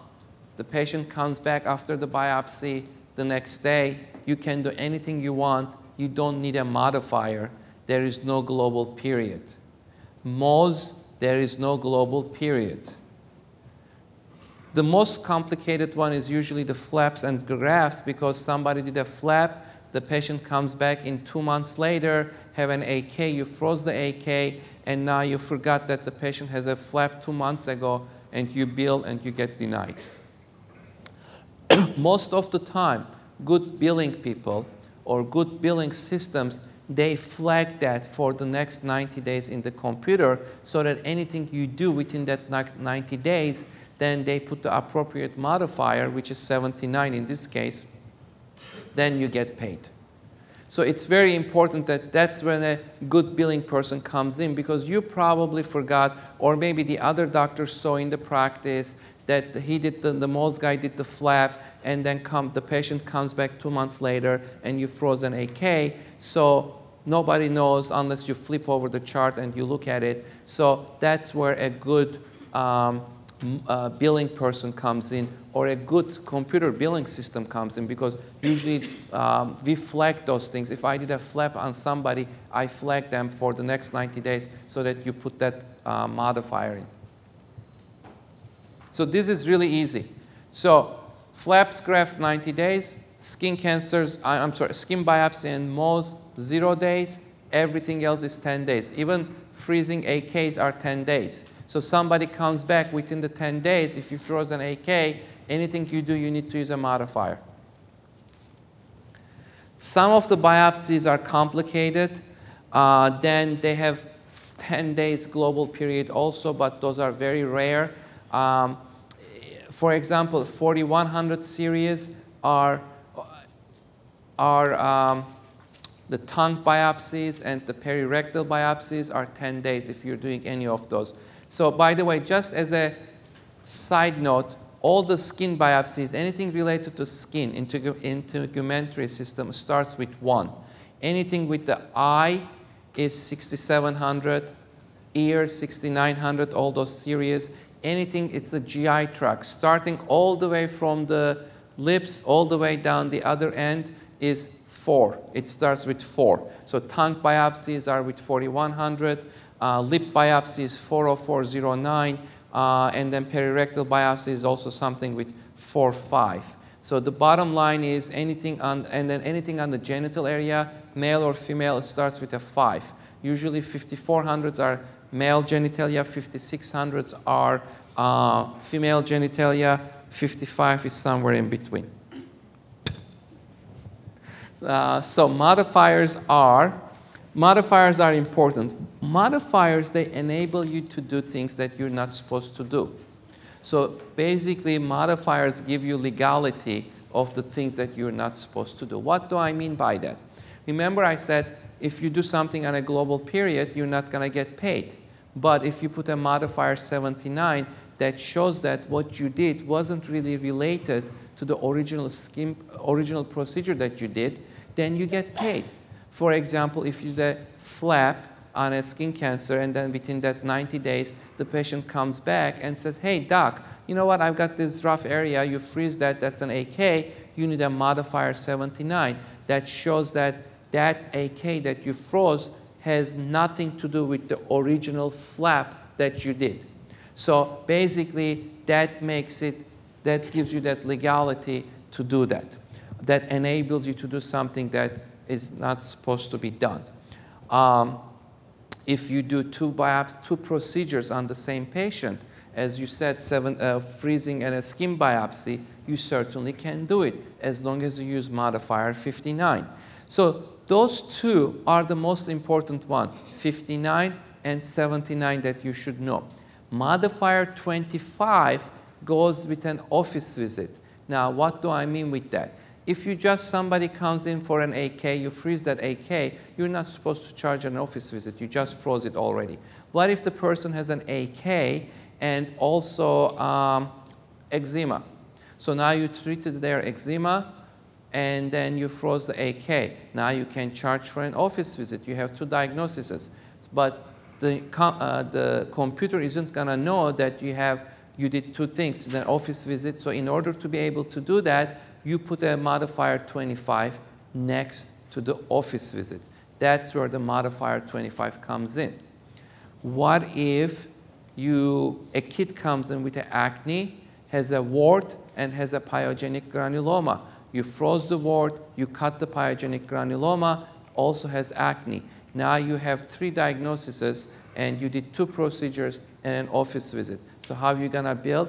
Office visit gets a modifier 25, and then the biopsy and the freezing gets modifier 59. And I'm going to give you all those examples at the end. But I'm just going to give you tell you how we use those modifiers.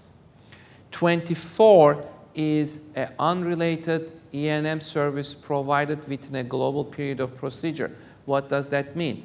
Well, let's say that the same guy who had that flap has 90 days global period, now comes in and says, hey, doc, I have a rash on my back. So you looked at it, you diagnosed it, it's dermatitis, you treated it. So now you have an office visit to charge, but you cannot charge it because you're still within that 90-day global period. But if you put down modifier 24 next to your office visit, so that shows that you did something unrelated to that flap or the graft that you did 60 days ago. So you still can charge an office visit, and that's not related to that procedure. So modifier 24, it's an unrelated office service that's provided within a global period of a procedure. Is that clear? Yes, no, maybe? Can I go forward? Okay.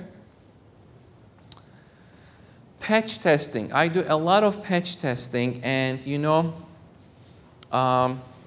it's a pain in the neck to get paid because there are so many allergens. The single unit is 95044. Depending on how many you put on, you have to multiply it by that. The original code has 20, I forgot, is it 48 or 24, the original patch testing thing? That's a simple one that comes in. Is it 48 or 24? 48? 28, okay. But I do the one that, I don't do that standard one. I do the one, you know, North American context series, so I get it from overseas. And, you know, you put like, let's say, 100, right? 100 units. Well, where you put that 100 in the form or in the computer, in the unit column, does not take more than 2 digits. They can only take 2 digits. So when I did that first time, 100 units, I got paid only for 10 because they recognize only the first 2 digits, 1 and 0. So what do I do next time? I put 50 and 50. I divide it into 2 lines, and I put 95044 times 50 units. Well, my second line got denied as duplicate claim because it's exactly the same as the first line. So what do? I go back now, I rebuild it as the first line 99 units and the second line as 1 unit.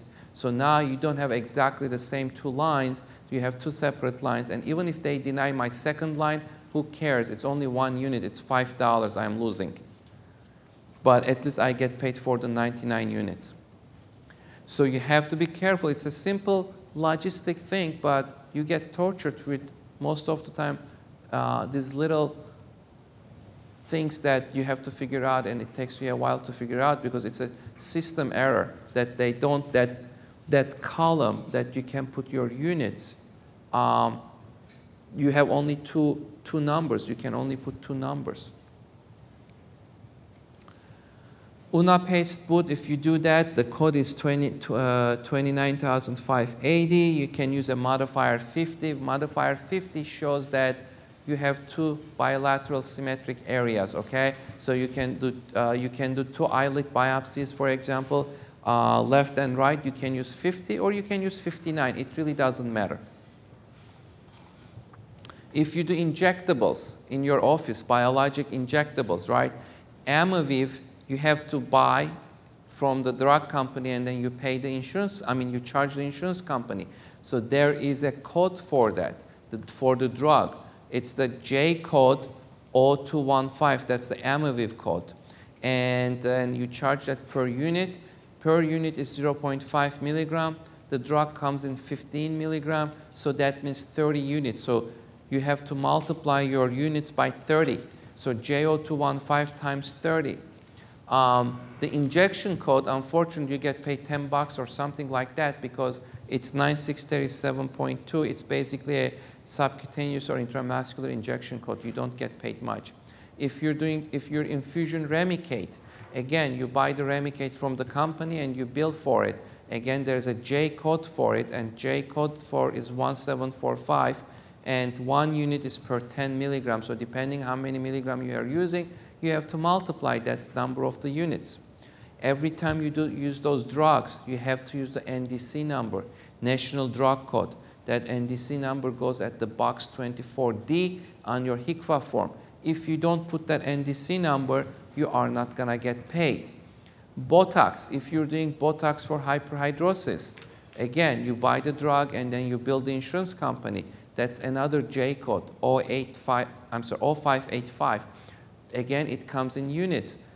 You usually use the Botox bottle as 100 units. When you do both axilla, that's 100 units. You're going to run into the same problem that I just said for the contact dermatitis. That unit column takes only 2 numbers or recognizes only 2 numbers. So you build that Botox as 100 units, you're going to get paid for only 10 units. So you have to do it in 2 lines, 99 in the first line and then another 1 unit at the second line. When you use the NDC numbers, you have to be very careful. Amaviv's number change. So the other thing is, let me just go back for this Botox.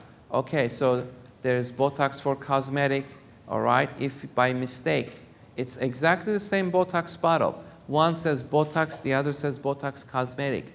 When you buy it from Allergan, they did it on purpose so that they have 2 different NDC numbers. If by mistake, you put the NDC number for the Botox cosmetic for hyperhidrosis treatment, you are not going to get paid because that's for Botox cosmetic. You have to put the Botox neurotoxin number, the NDC number, in that when you do a hyperhidrosis, okay? Even though it's exactly the same drug, they have two different NDC numbers. And Allergan did that on purpose so that they can separate the medical code from the cosmetic code. If you put the cosmetic code, you are not going to get paid. You put the medical code, you get paid. Is that clear?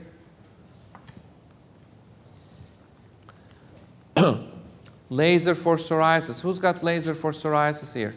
Wow. So only the Excimer laser 308 nanometer is approved by FDA for laser, for psoriasis only. I know it works for vitiligo, but it is not approved for vitiligo. So don't bill it for vitiligo, you're not gonna get paid. Or don't do it for vitiligo and bill it for psoriasis. That is a really, really big fraud. So if you're doing it for vitiligo, charge the patient. It is approved for psoriasis, and it's only this laser, by the way, Excimer laser is approved for psoriasis. If you're using any other laser, there are a lot of laser companies, they say that, oh, this is a light device and blah, blah, blah, and you can charge it laser. Don't. There is only one laser system, Excimer laser is approved for this. Now, it comes back again as you're treating with the square centimeter, and there are about 3 different codes, less than 250, between 250 and 500, and over 500. Now, how do you figure out the square centimeters? I guess you just have to eyeball it. But if you keep charging the over 500, the biggest code, 96922, and it pays pretty well, it pays a couple of $100s, you're gonna get questioned, and I'll tell you why. What's the purpose of the laser? Is there any difference between the laser and the UVB light? Not really, it's the same wavelength you're using. The whole purpose of the laser is to avoid extensive light exposure, and you don't put the patient into the light box. That's why you do the laser, because they have small areas. It's almost like doing Mohs surgery. You're saving tissue for Mohs surgery so that you don't disfigure the patient and all that good stuff. So in this case, it's almost the same idea. You are saving the patient from the side effects of the light box. You're not systemic, you're not exposing the whole body to the light. That's the purpose of this laser. So if you keep doing more than 500 square centimeter, then they're gonna ask you, why don't you put them in the light box and get paid $25 or $30 for the light instead of $250 or $300 for the laser? So you can get away once or twice, but if Medicare audits you, then they're gonna say, why didn't you put this patient in the light box? It costs 10 times less, and that's what the patient needs because he's covered head to toe with psoriasis. But if somebody has, a couple of patches on the elbows and knees, a couple of patches here and there, you should not put them in the light box. If you have the laser, you should use the laser. It makes sense. But then you cannot go and bill more than 500 square centimeter.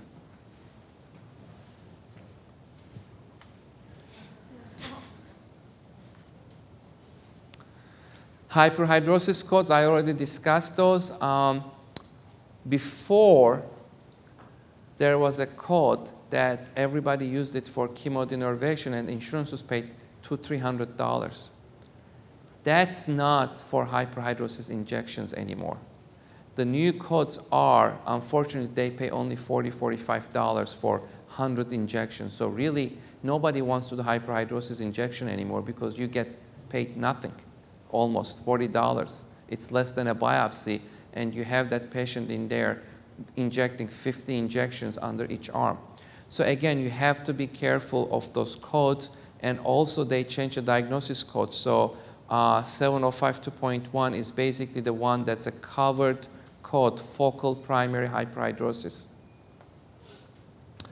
PDT, a lot of people are doing PDT now, and CPT code is 96567.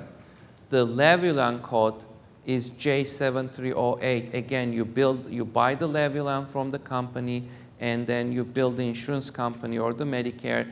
You have to use the J code. You have to have the NDC number. It's not for acne. It's not for wrinkles. It's not for photo damage. It's only for a case. Only for a case. I don't care what you do it for. Charge the patient. Don't bill the insurance company. A lot of people are finding an AK, one AK, and doing it for photo damage and billing the insurance company, but at one point they're not gonna buy it. 702.0 AKs and more than one AK, you really need it because, you know, they're gonna tell you, why don't you freeze it for one AK or two AK? Oh, the other thing, let me just back up, is this code, again, it's only intended to use for level and characteristic. A lot of people also, a lot of pharmacies, their mom and pop shops are mixing those drugs and then selling it much cheaper than the level and characteristic. But the J code really was intended for level and characteristic, not for those pharmacy mixtures, concoctions type of a deal. Because, and let me tell you the reason. The J code, the allowable, is paid according to what that level and characteristic cost when you buy it from the company. You know, Medicare is not stupid. They know what's the cost of it, and there's an APW, there's a cost, a drug cost, and you get paid about 115% of what you're paying. So you have about 15% margin there. But if you go and buy it from the mom and pop place where they are doing concoction and it costs only 1/10 of what you're paying to the drug company, then you're basically making 90% on your sale, then you're breaking the rules.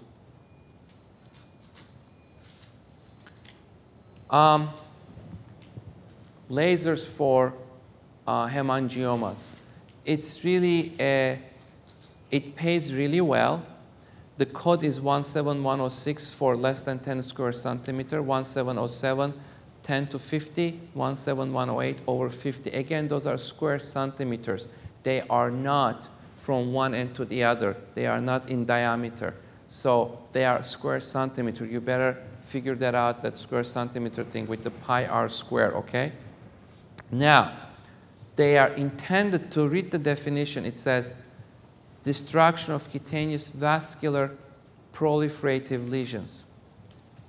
The intention is really for real hemangiomas for kids most of the time, and it's a very needed and important code because those kids really need this treatment and it really needs to be covered by the insurance.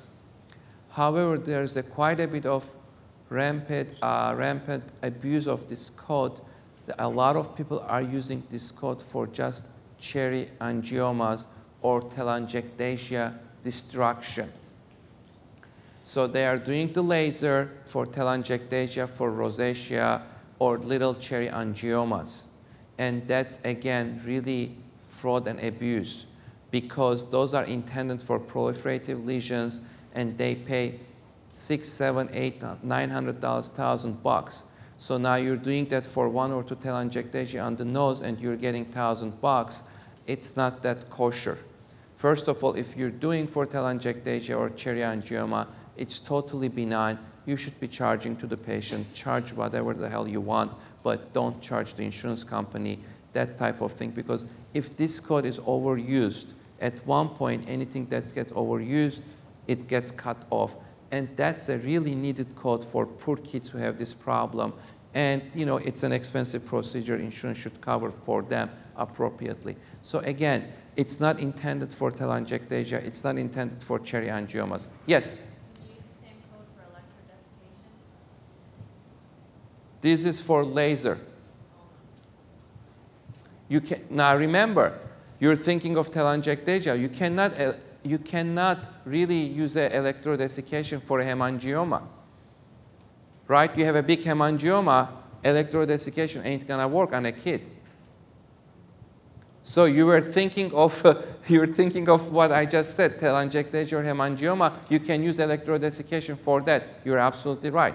But this is not the code for that. If you use the electrodesiccation, then it's a destruction of a benign lesion, really. But again, you should not be destroying a benign lesion because it's benign. Charge the patient. Yes? Are you getting any coverage on port wine stains with this code? Yes. This code is appropriate for port wine stains, hemangiomas, most of the time all those things that are really huge and ugly, usually on the kids. Yes. Anything else?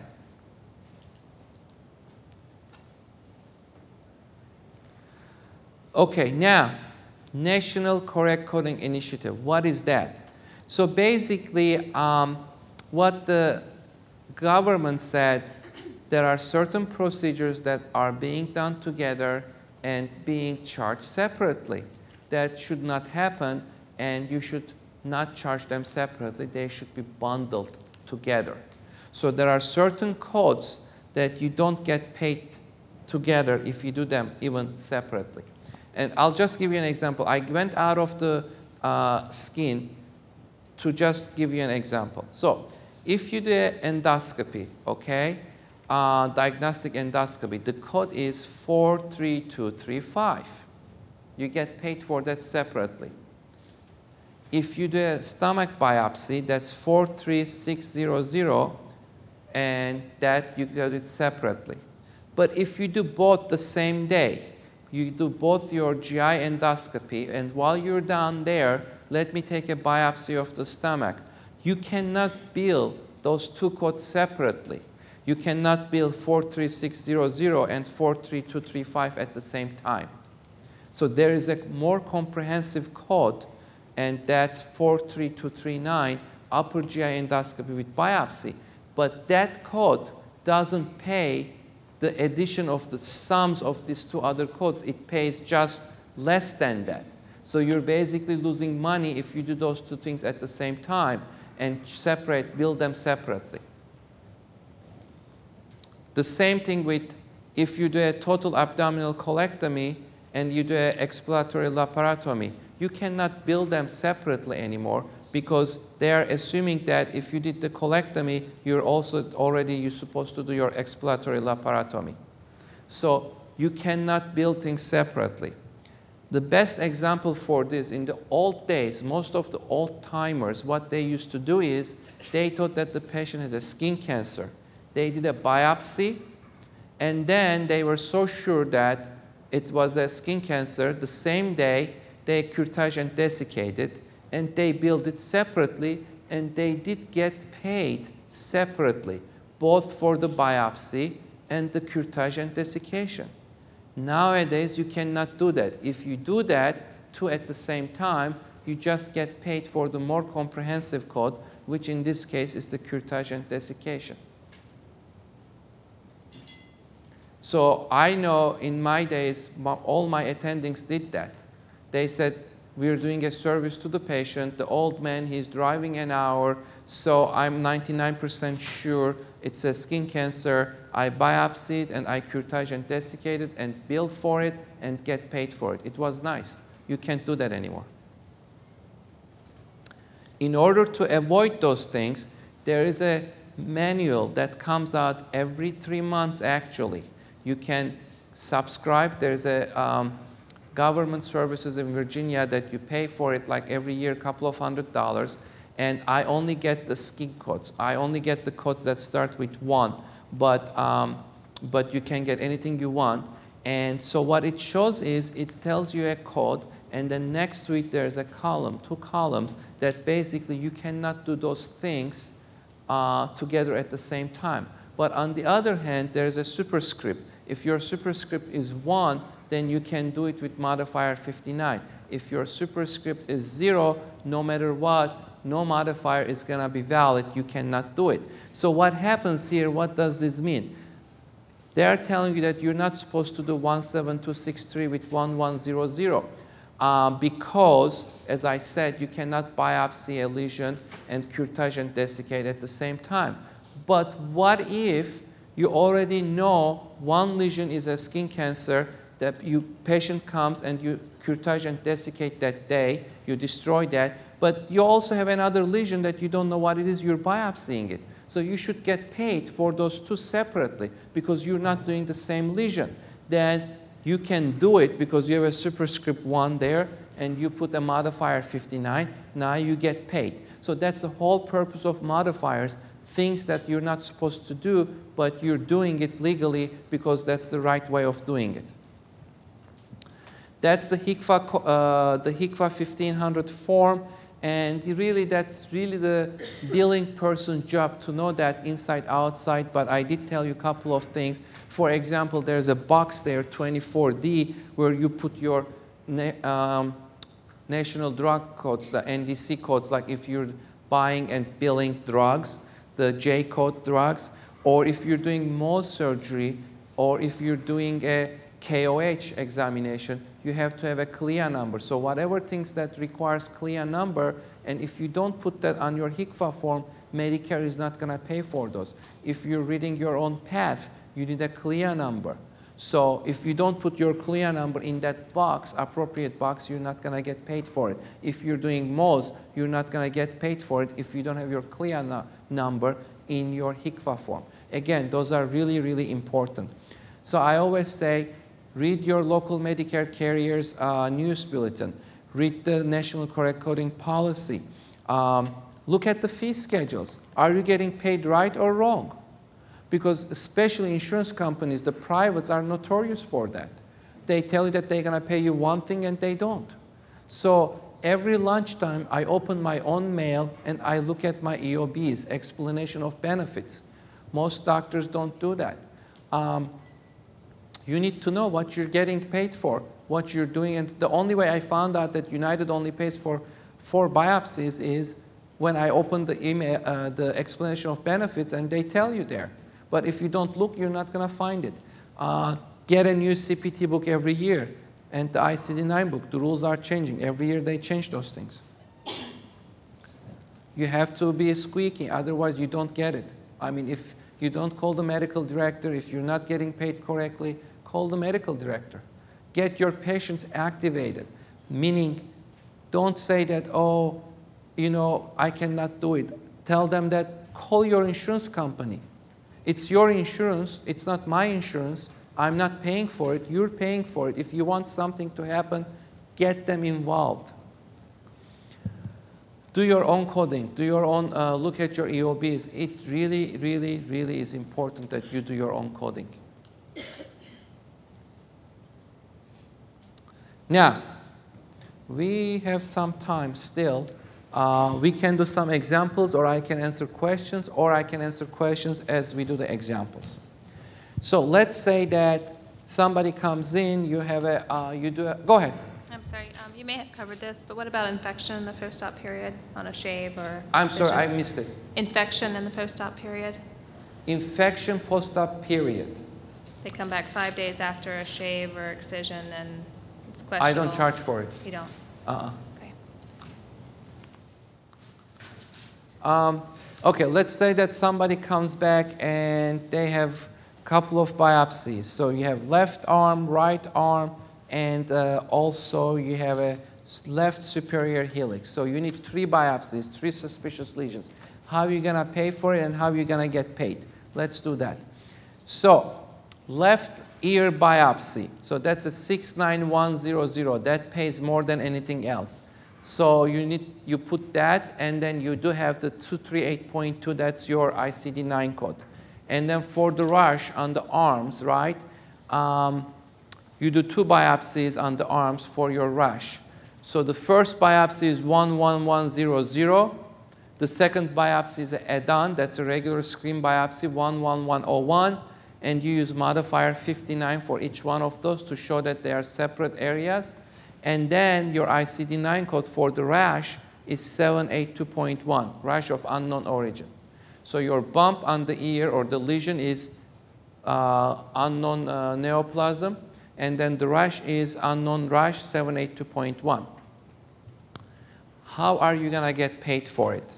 So your 69100 is the highest paying code that gets paid at 100%. So if the allowable is $100, you're going to get $100. For the second one, that gets paid at 50%.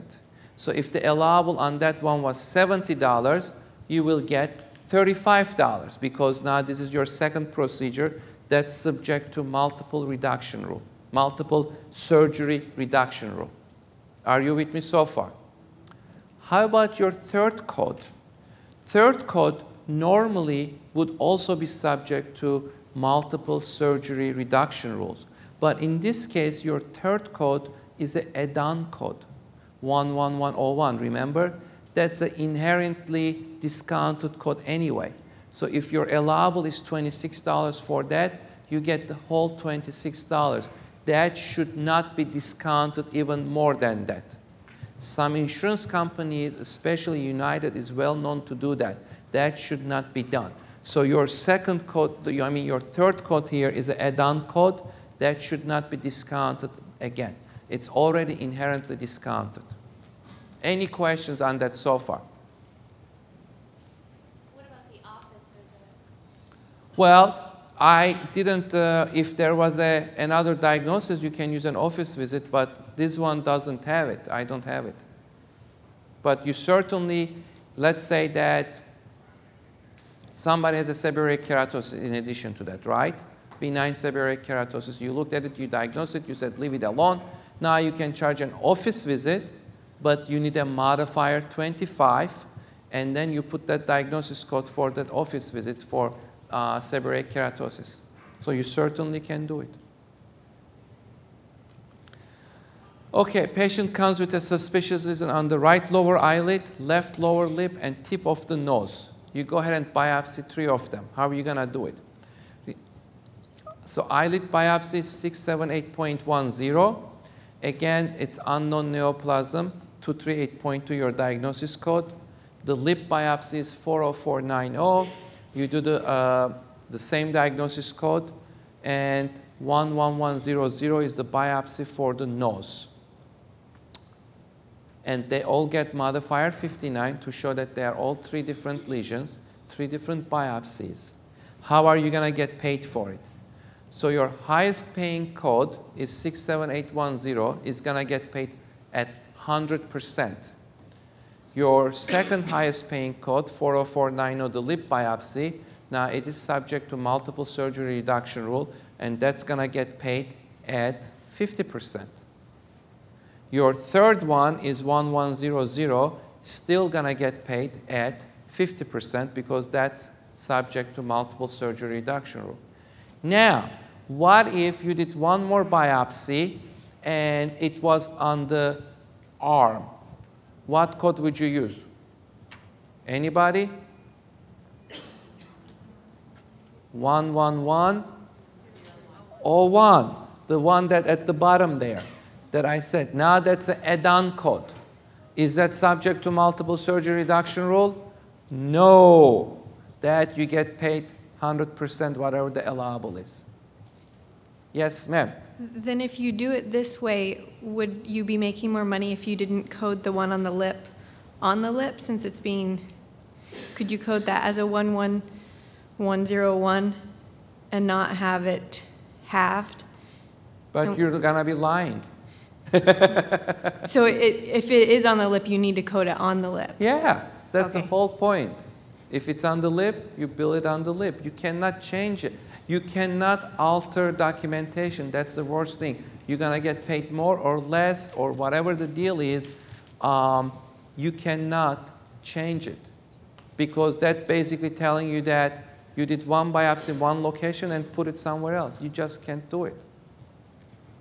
Now, you have the option of not doing it at all and tell the patient, come back tomorrow, I'll do it tomorrow. But if you're doing it the same day, you just have to bite the bullet. And one thing I can say, if you can leave this room with one thing, please, please, please don't change facts. Don't change documentation. Don't change diagnosis. Don't change location. All right. Now you can do cosmetic dermatology.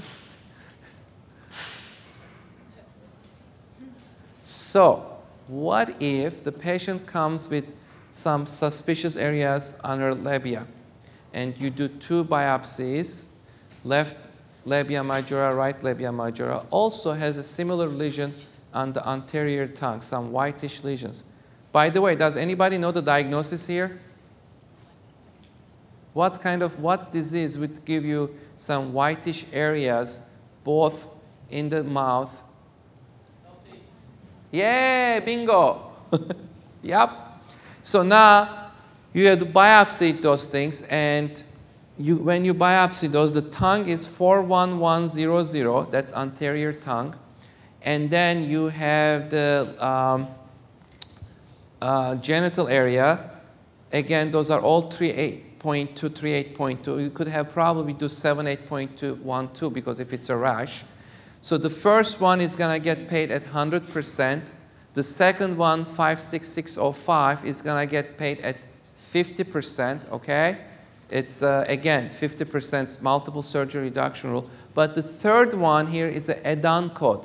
56606 is an add-on code. So it's already inherently discounted code, so it should get paid at 100%. It's exactly the same idea of 1101.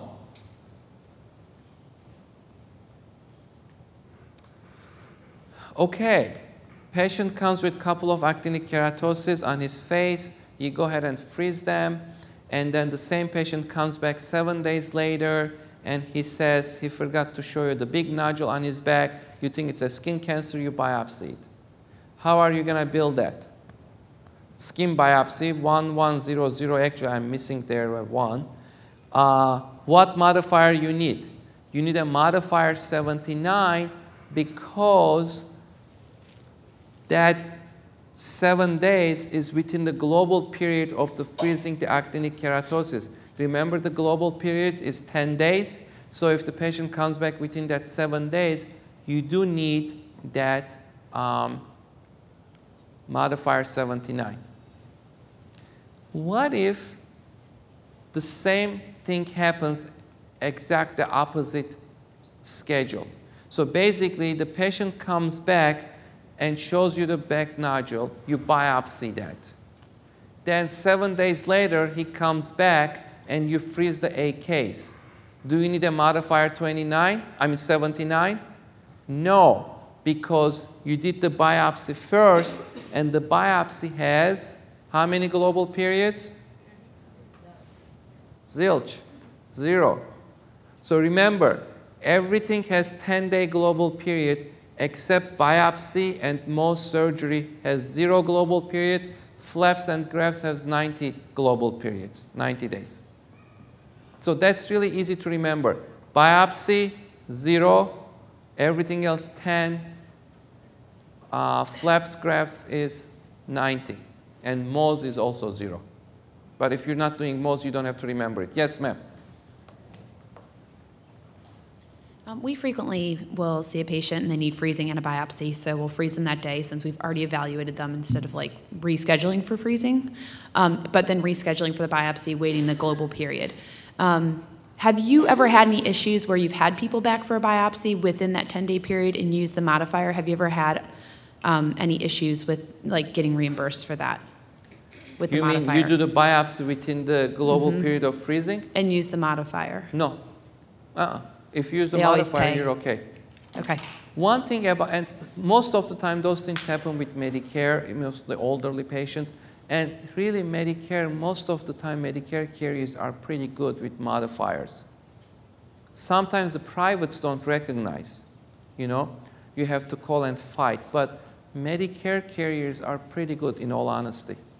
They do recognize the modifiers. I mean, they sort of are in their system. How about the same patient comes back now 11 days later for an infected wound on one of the areas that you froze 11 days ago? Now you can charge them for an office visit even though it's related to the original work because it's after the global period. Somebody asked me about the infection earlier on, and I said I don't charge it if it's within the global period, but if it's after the global period, you can charge it. Now, you may get upset. I may upset the patient if they're going to pay another copay, but you can charge it. If you don't want to upset the patient, please don't do this. Do not charge the patient the copay but bill the insurance. Did I say that right? So do not bill the insurance without charging patient a copay, because you just want to be nice to the patient. Either don't charge it at all, or if you're charging the insurance, do charge the patient.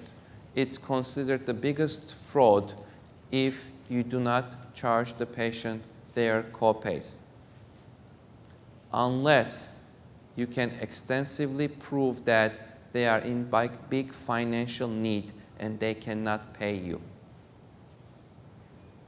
Even if it's your own mother or father, you have to charge especially the Medicare copays. It is the biggest fraud now. Why? Because it's considered an inducement to the patient to come back and see you more, and as they come back and see you more, you do more things, and you build the insurance, and you make more money without charging the patient.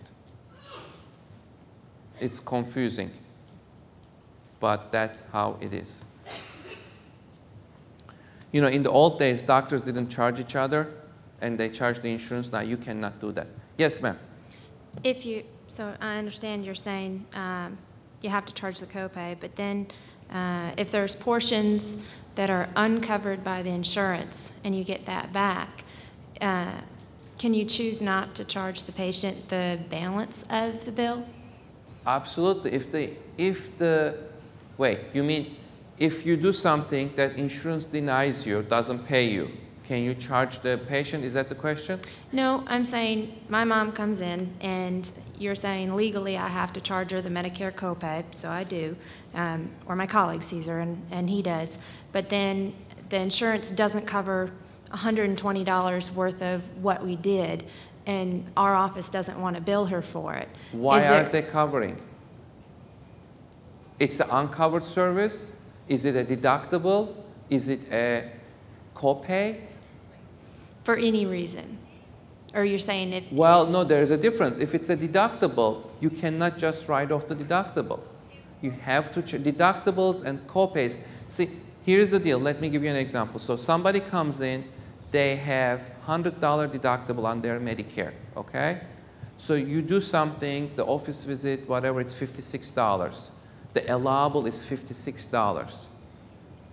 So in that EOB, Medicare shows that patient responsibility is $56. You have to charge that $56. Let's say you did something for one reason or another. It's an uncovered service. Medicare says, I am not paying this.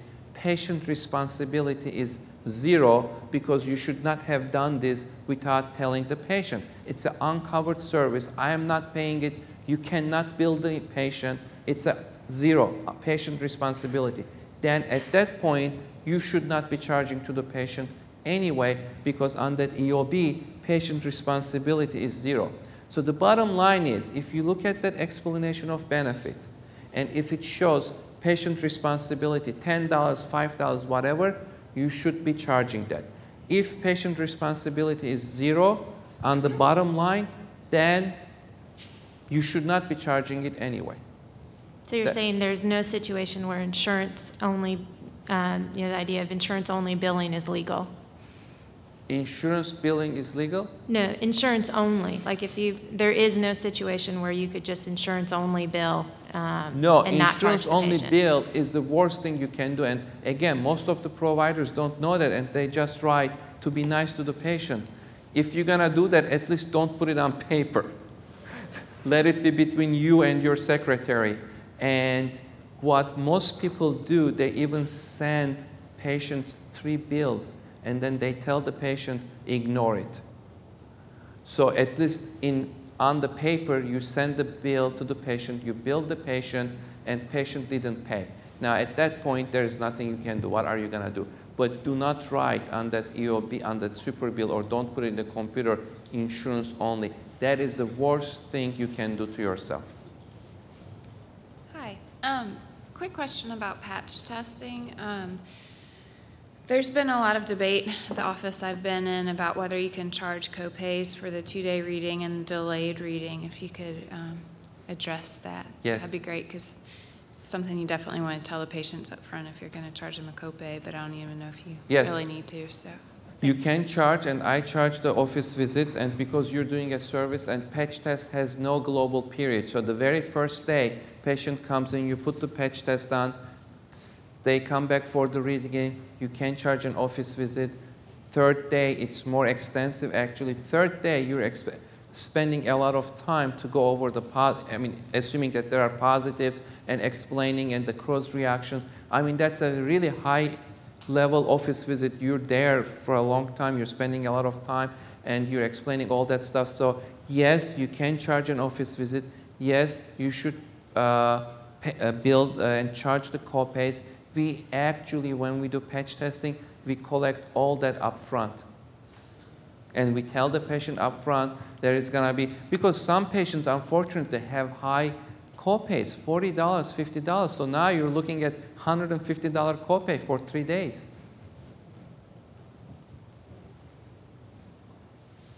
But that's totally fine. Yes? So, say you're seeing somebody in your office, their family member, as just kind of a service to them as part of their benefits for the office. Is it okay to just not charge insurance or the patient? Yes. Okay. You are free to give free service. Okay. But don't charge at all. What most people do, just charge the insurance. As somebody said, insurance only. That's the worst thing. But you can say, hey, it's my mom, I'll see you for free. Or it's my friend, I'll do everything for free. Nobody's going to hold you for that. You're doing it for free. It's your option. As long as you don't charge the insurance.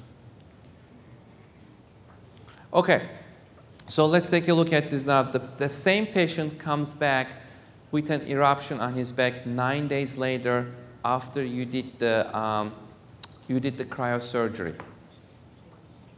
Now, so you have the patient, you did the cryosurgery, you froze the AKs. 9 days later, the patient comes and says, hey, doc, I have a rash on my back.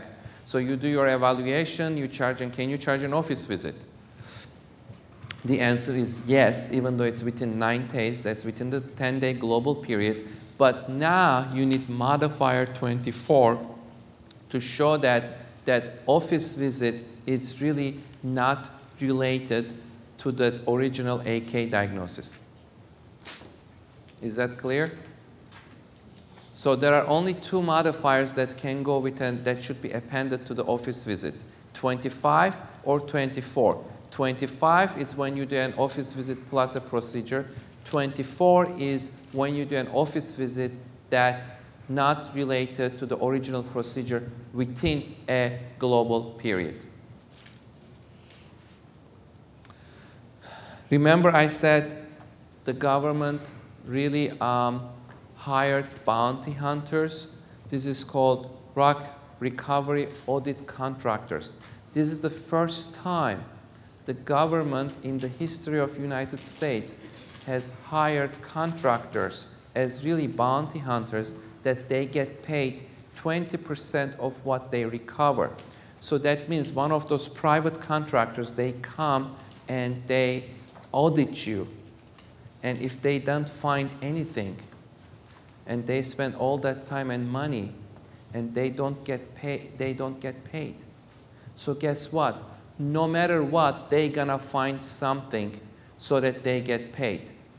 This is just like a bounty hunters out in the Wild West 200 years ago. Until now, all the government contractors in the history of the United States have been paid for the work that they have done. Now they are on a commission, literally. They recover the money from the doctor, and they get 20% of what they recover. Just think about this concept. This has never, ever happened before in this country.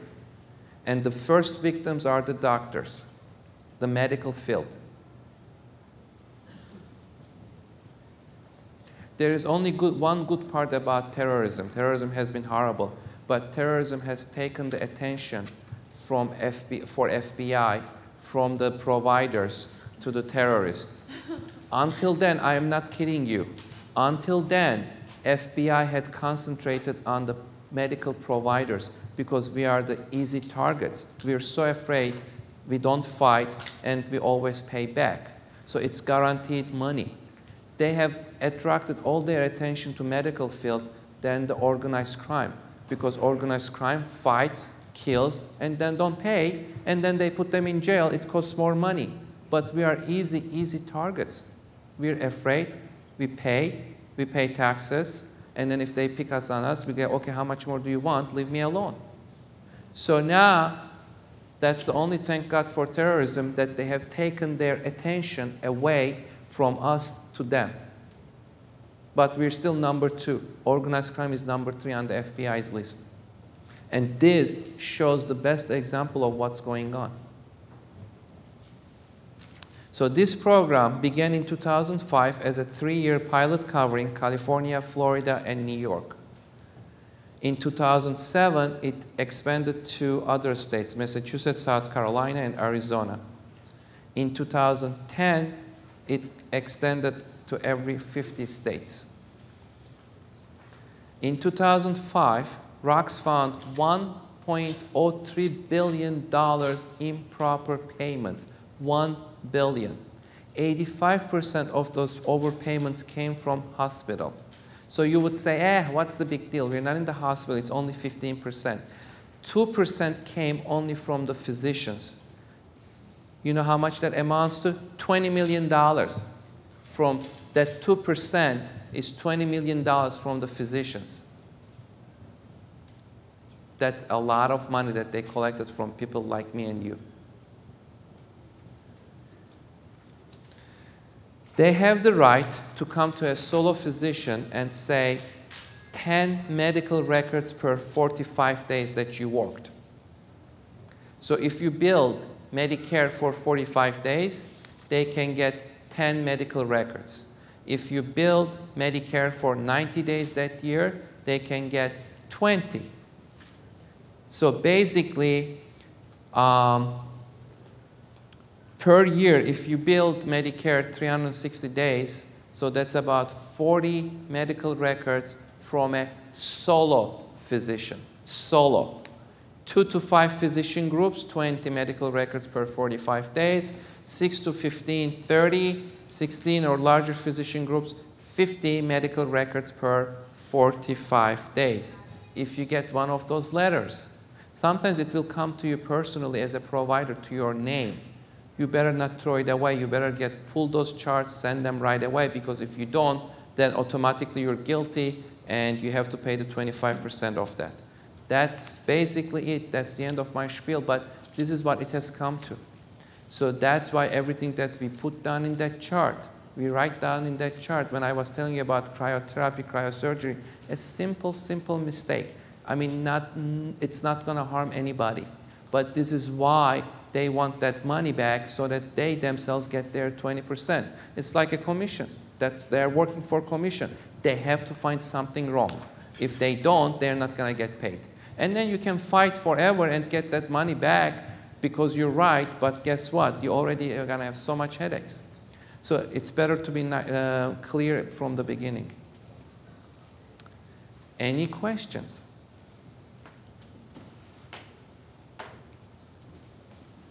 No questions? Well, enjoy the weekend. Oh, you have a question? Okay. Sure. This is where you treat a wart and an actinic keratosis in the same visit. Say it again? You're treating a wart Yes. and an actinic keratosis in the same visit. No problems. How do you bill it? You bill both? Yeah, you bill for both. As I said, for actinic keratosis, the cryosurgery or distraction, your codes are 17,000 or 17,003. And for wart is considered a benign distraction of benign lesion. Depending on how many you did, the code is 17110 or 17111. And you use a modifier 59. So you can do both, no problems. Yes, ma'am. Just going back, I had one other scenario with skin tags. Say you have a patient that has 5 symptomatic skin tags, but they're also worried about them and they want you to send them. Would you, and you say, okay, well, we'll just send them in one bottle, which I know isn't the best way to do it. Could you bill for the removal of the skin tags and the biopsy, or would you have to choose one or the other? You have to choose one of the other, but in this case, it will be more appropriate to choose the biopsy, and I will not put them in one bottle. I will put them 5 separate. separate bottles and charge them as 5 separate biopsies. Biopsies, okay. Yes, ma'am. Oh, I'm sorry. Go I had a ahead. question about, you touched on office visits for a little bit, but in dermatology, we're not doing extensive histories or anything. At what point do you go from a 99202 to 99203 as far as the patient office visit? Is it your time that you're spending in there or what you're asking them? You're talking about the level of the E&M's office visits? Mm-hmm. That's a whole different lecture. If I answer you for that one, in all honesty, I'll be here for another 2 hours because there are all separate rules for that. I do have a lecture on that, but it's not a question I can answer in 2 minutes. Sorry. Yes? For hyperhidrosis, can you bill for time? Can you bill what? For time. Because No. Well, the time goes only for an office visit. That's sort of a related answer to her question, but you're not doing office visit, you're doing a procedure, so there's a procedure code. So you cannot really, I guess you can in the beginning as a consultant, as an office visit, but the procedure is a procedure. When you do the procedure, you have no choice but bill the procedure code, unfortunately. Yes, ma'am. I noticed that in your examples, you have modifiers on every I'm sorry. procedure. I noticed that in your examples, you have modifiers on every procedure you do. In my office, we typically leave the one that we think is the highest charge without a modifier. Is that incorrect? Or The one that highest charge gets the 59, but on the other end, how am I going to know which one is the highest charge? Every insurance company pays differently, so I'd rather be safe and sorry than we put 59 to all the if I do more than one procedure, I put 59 throughout. If they don't want it, let them throw it away. But I put that 59 on every, and most of the time Medicare actually lines it up for you anyway themselves. Okay. But how am I going to know which one pays which and how much? Right. So that's why I do that. Thank you. Yes. In Massachusetts, one of our carriers recently decided if you do a full office visit, do level 3 full skin check, document multiple different diagnoses, and you do a biopsy, they won't pay. They will now reimburse you for 50% of that office visit as opposed to a full office visit. Are people seeing that with other carriers as well, or is that the way it's going to be going, you think? I have not seen that, but I will not be surprised they might do it. Then guess what? Don't do the biopsy. Bring them back. At one point, Anthem did that, didn't pay for the office visit, even if you put modifier 25 in Kentucky. And I did not do a single procedure. I gave the phone number of the medical directors of Anthem, and I told my patients, call them. Call them, call them, call them. And in 3 months, they changed it because I was a pain in the neck. But it does work. Yes, ma'am. Oh, I'm sorry. Go ahead. Hi, yes. How do you deal with up billings from your billing office? Like, say I bill one thing, and then I find out my bill has changed. Who changed it? The billing department. Well, you have to deal with them. My billing department is me, myself, and I. So it's like, I'm a small office. It's only me. So what I bill is what I bill. They don't change anything without asking me anyway. And then in that I don't think, let me just back up for 1 second. It's really, really important. Mm-hmm. Remember what I said in the beginning? You're responsible. If something goes wrong, you're the one who's going to jail, you're the one who's getting paid, or you're the one who's not getting paid. So I don't think any billing person should change anything until they ask the provider. Because again, it's your signature, it's your name, you're responsible for it. It's not a good policy. At least they should come and ask you, and you should be aware of what's being changed. Okay, thank you. Yeah. Okay, with regards to the destruction of the benign lesions, irritated skin tags, because you said skin tags are not included in that. If you want to treat those with liquid nitrogen, how do you bill for that? Irritated skin tags? You just bill them.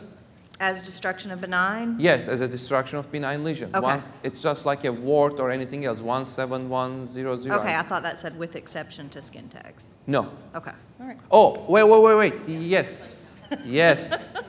Sorry, I lost it. I thought you were asking for irritated seborrheic keratosis.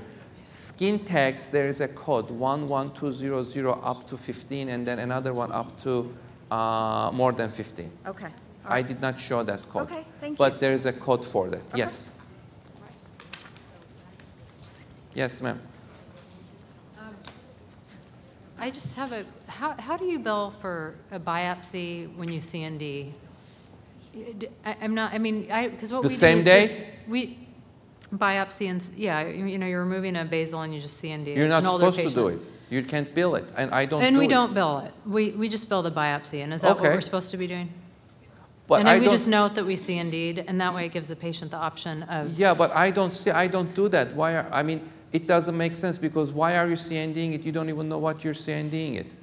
Because my supervising physician does it, and Old-timers. so what she does is she does the CND, especially on an older patient if they want that. So that way they've had at least one, treatment with of course a higher chance of recurrence. But then when the biopsy comes back, then she can give the patient the choice of, we can watch it, or we can send you to Mohs, or we can send you to general, or Yeah. But, we that. don't bill the CND, but it's just how she operates. Yeah, I don't do that. I basically biopsy, build the biopsy, bring the patient back in 2 weeks, give them the report, and then take care of it from there. But as I said earlier on, I know all my attendings did the same thing. But I guess you can do it, that's fine. But you cannot bill for it, so you just build a biopsy. Right, okay. All right, thank you. Now, what you can do is, if the biopsy comes back as a basal cell, and if you hold that your biopsy, then you can go and bill as a CND without billing the biopsy. But you cannot do both. Okay. Any other questions? Thank you. Have a nice Sunday, whatever is left.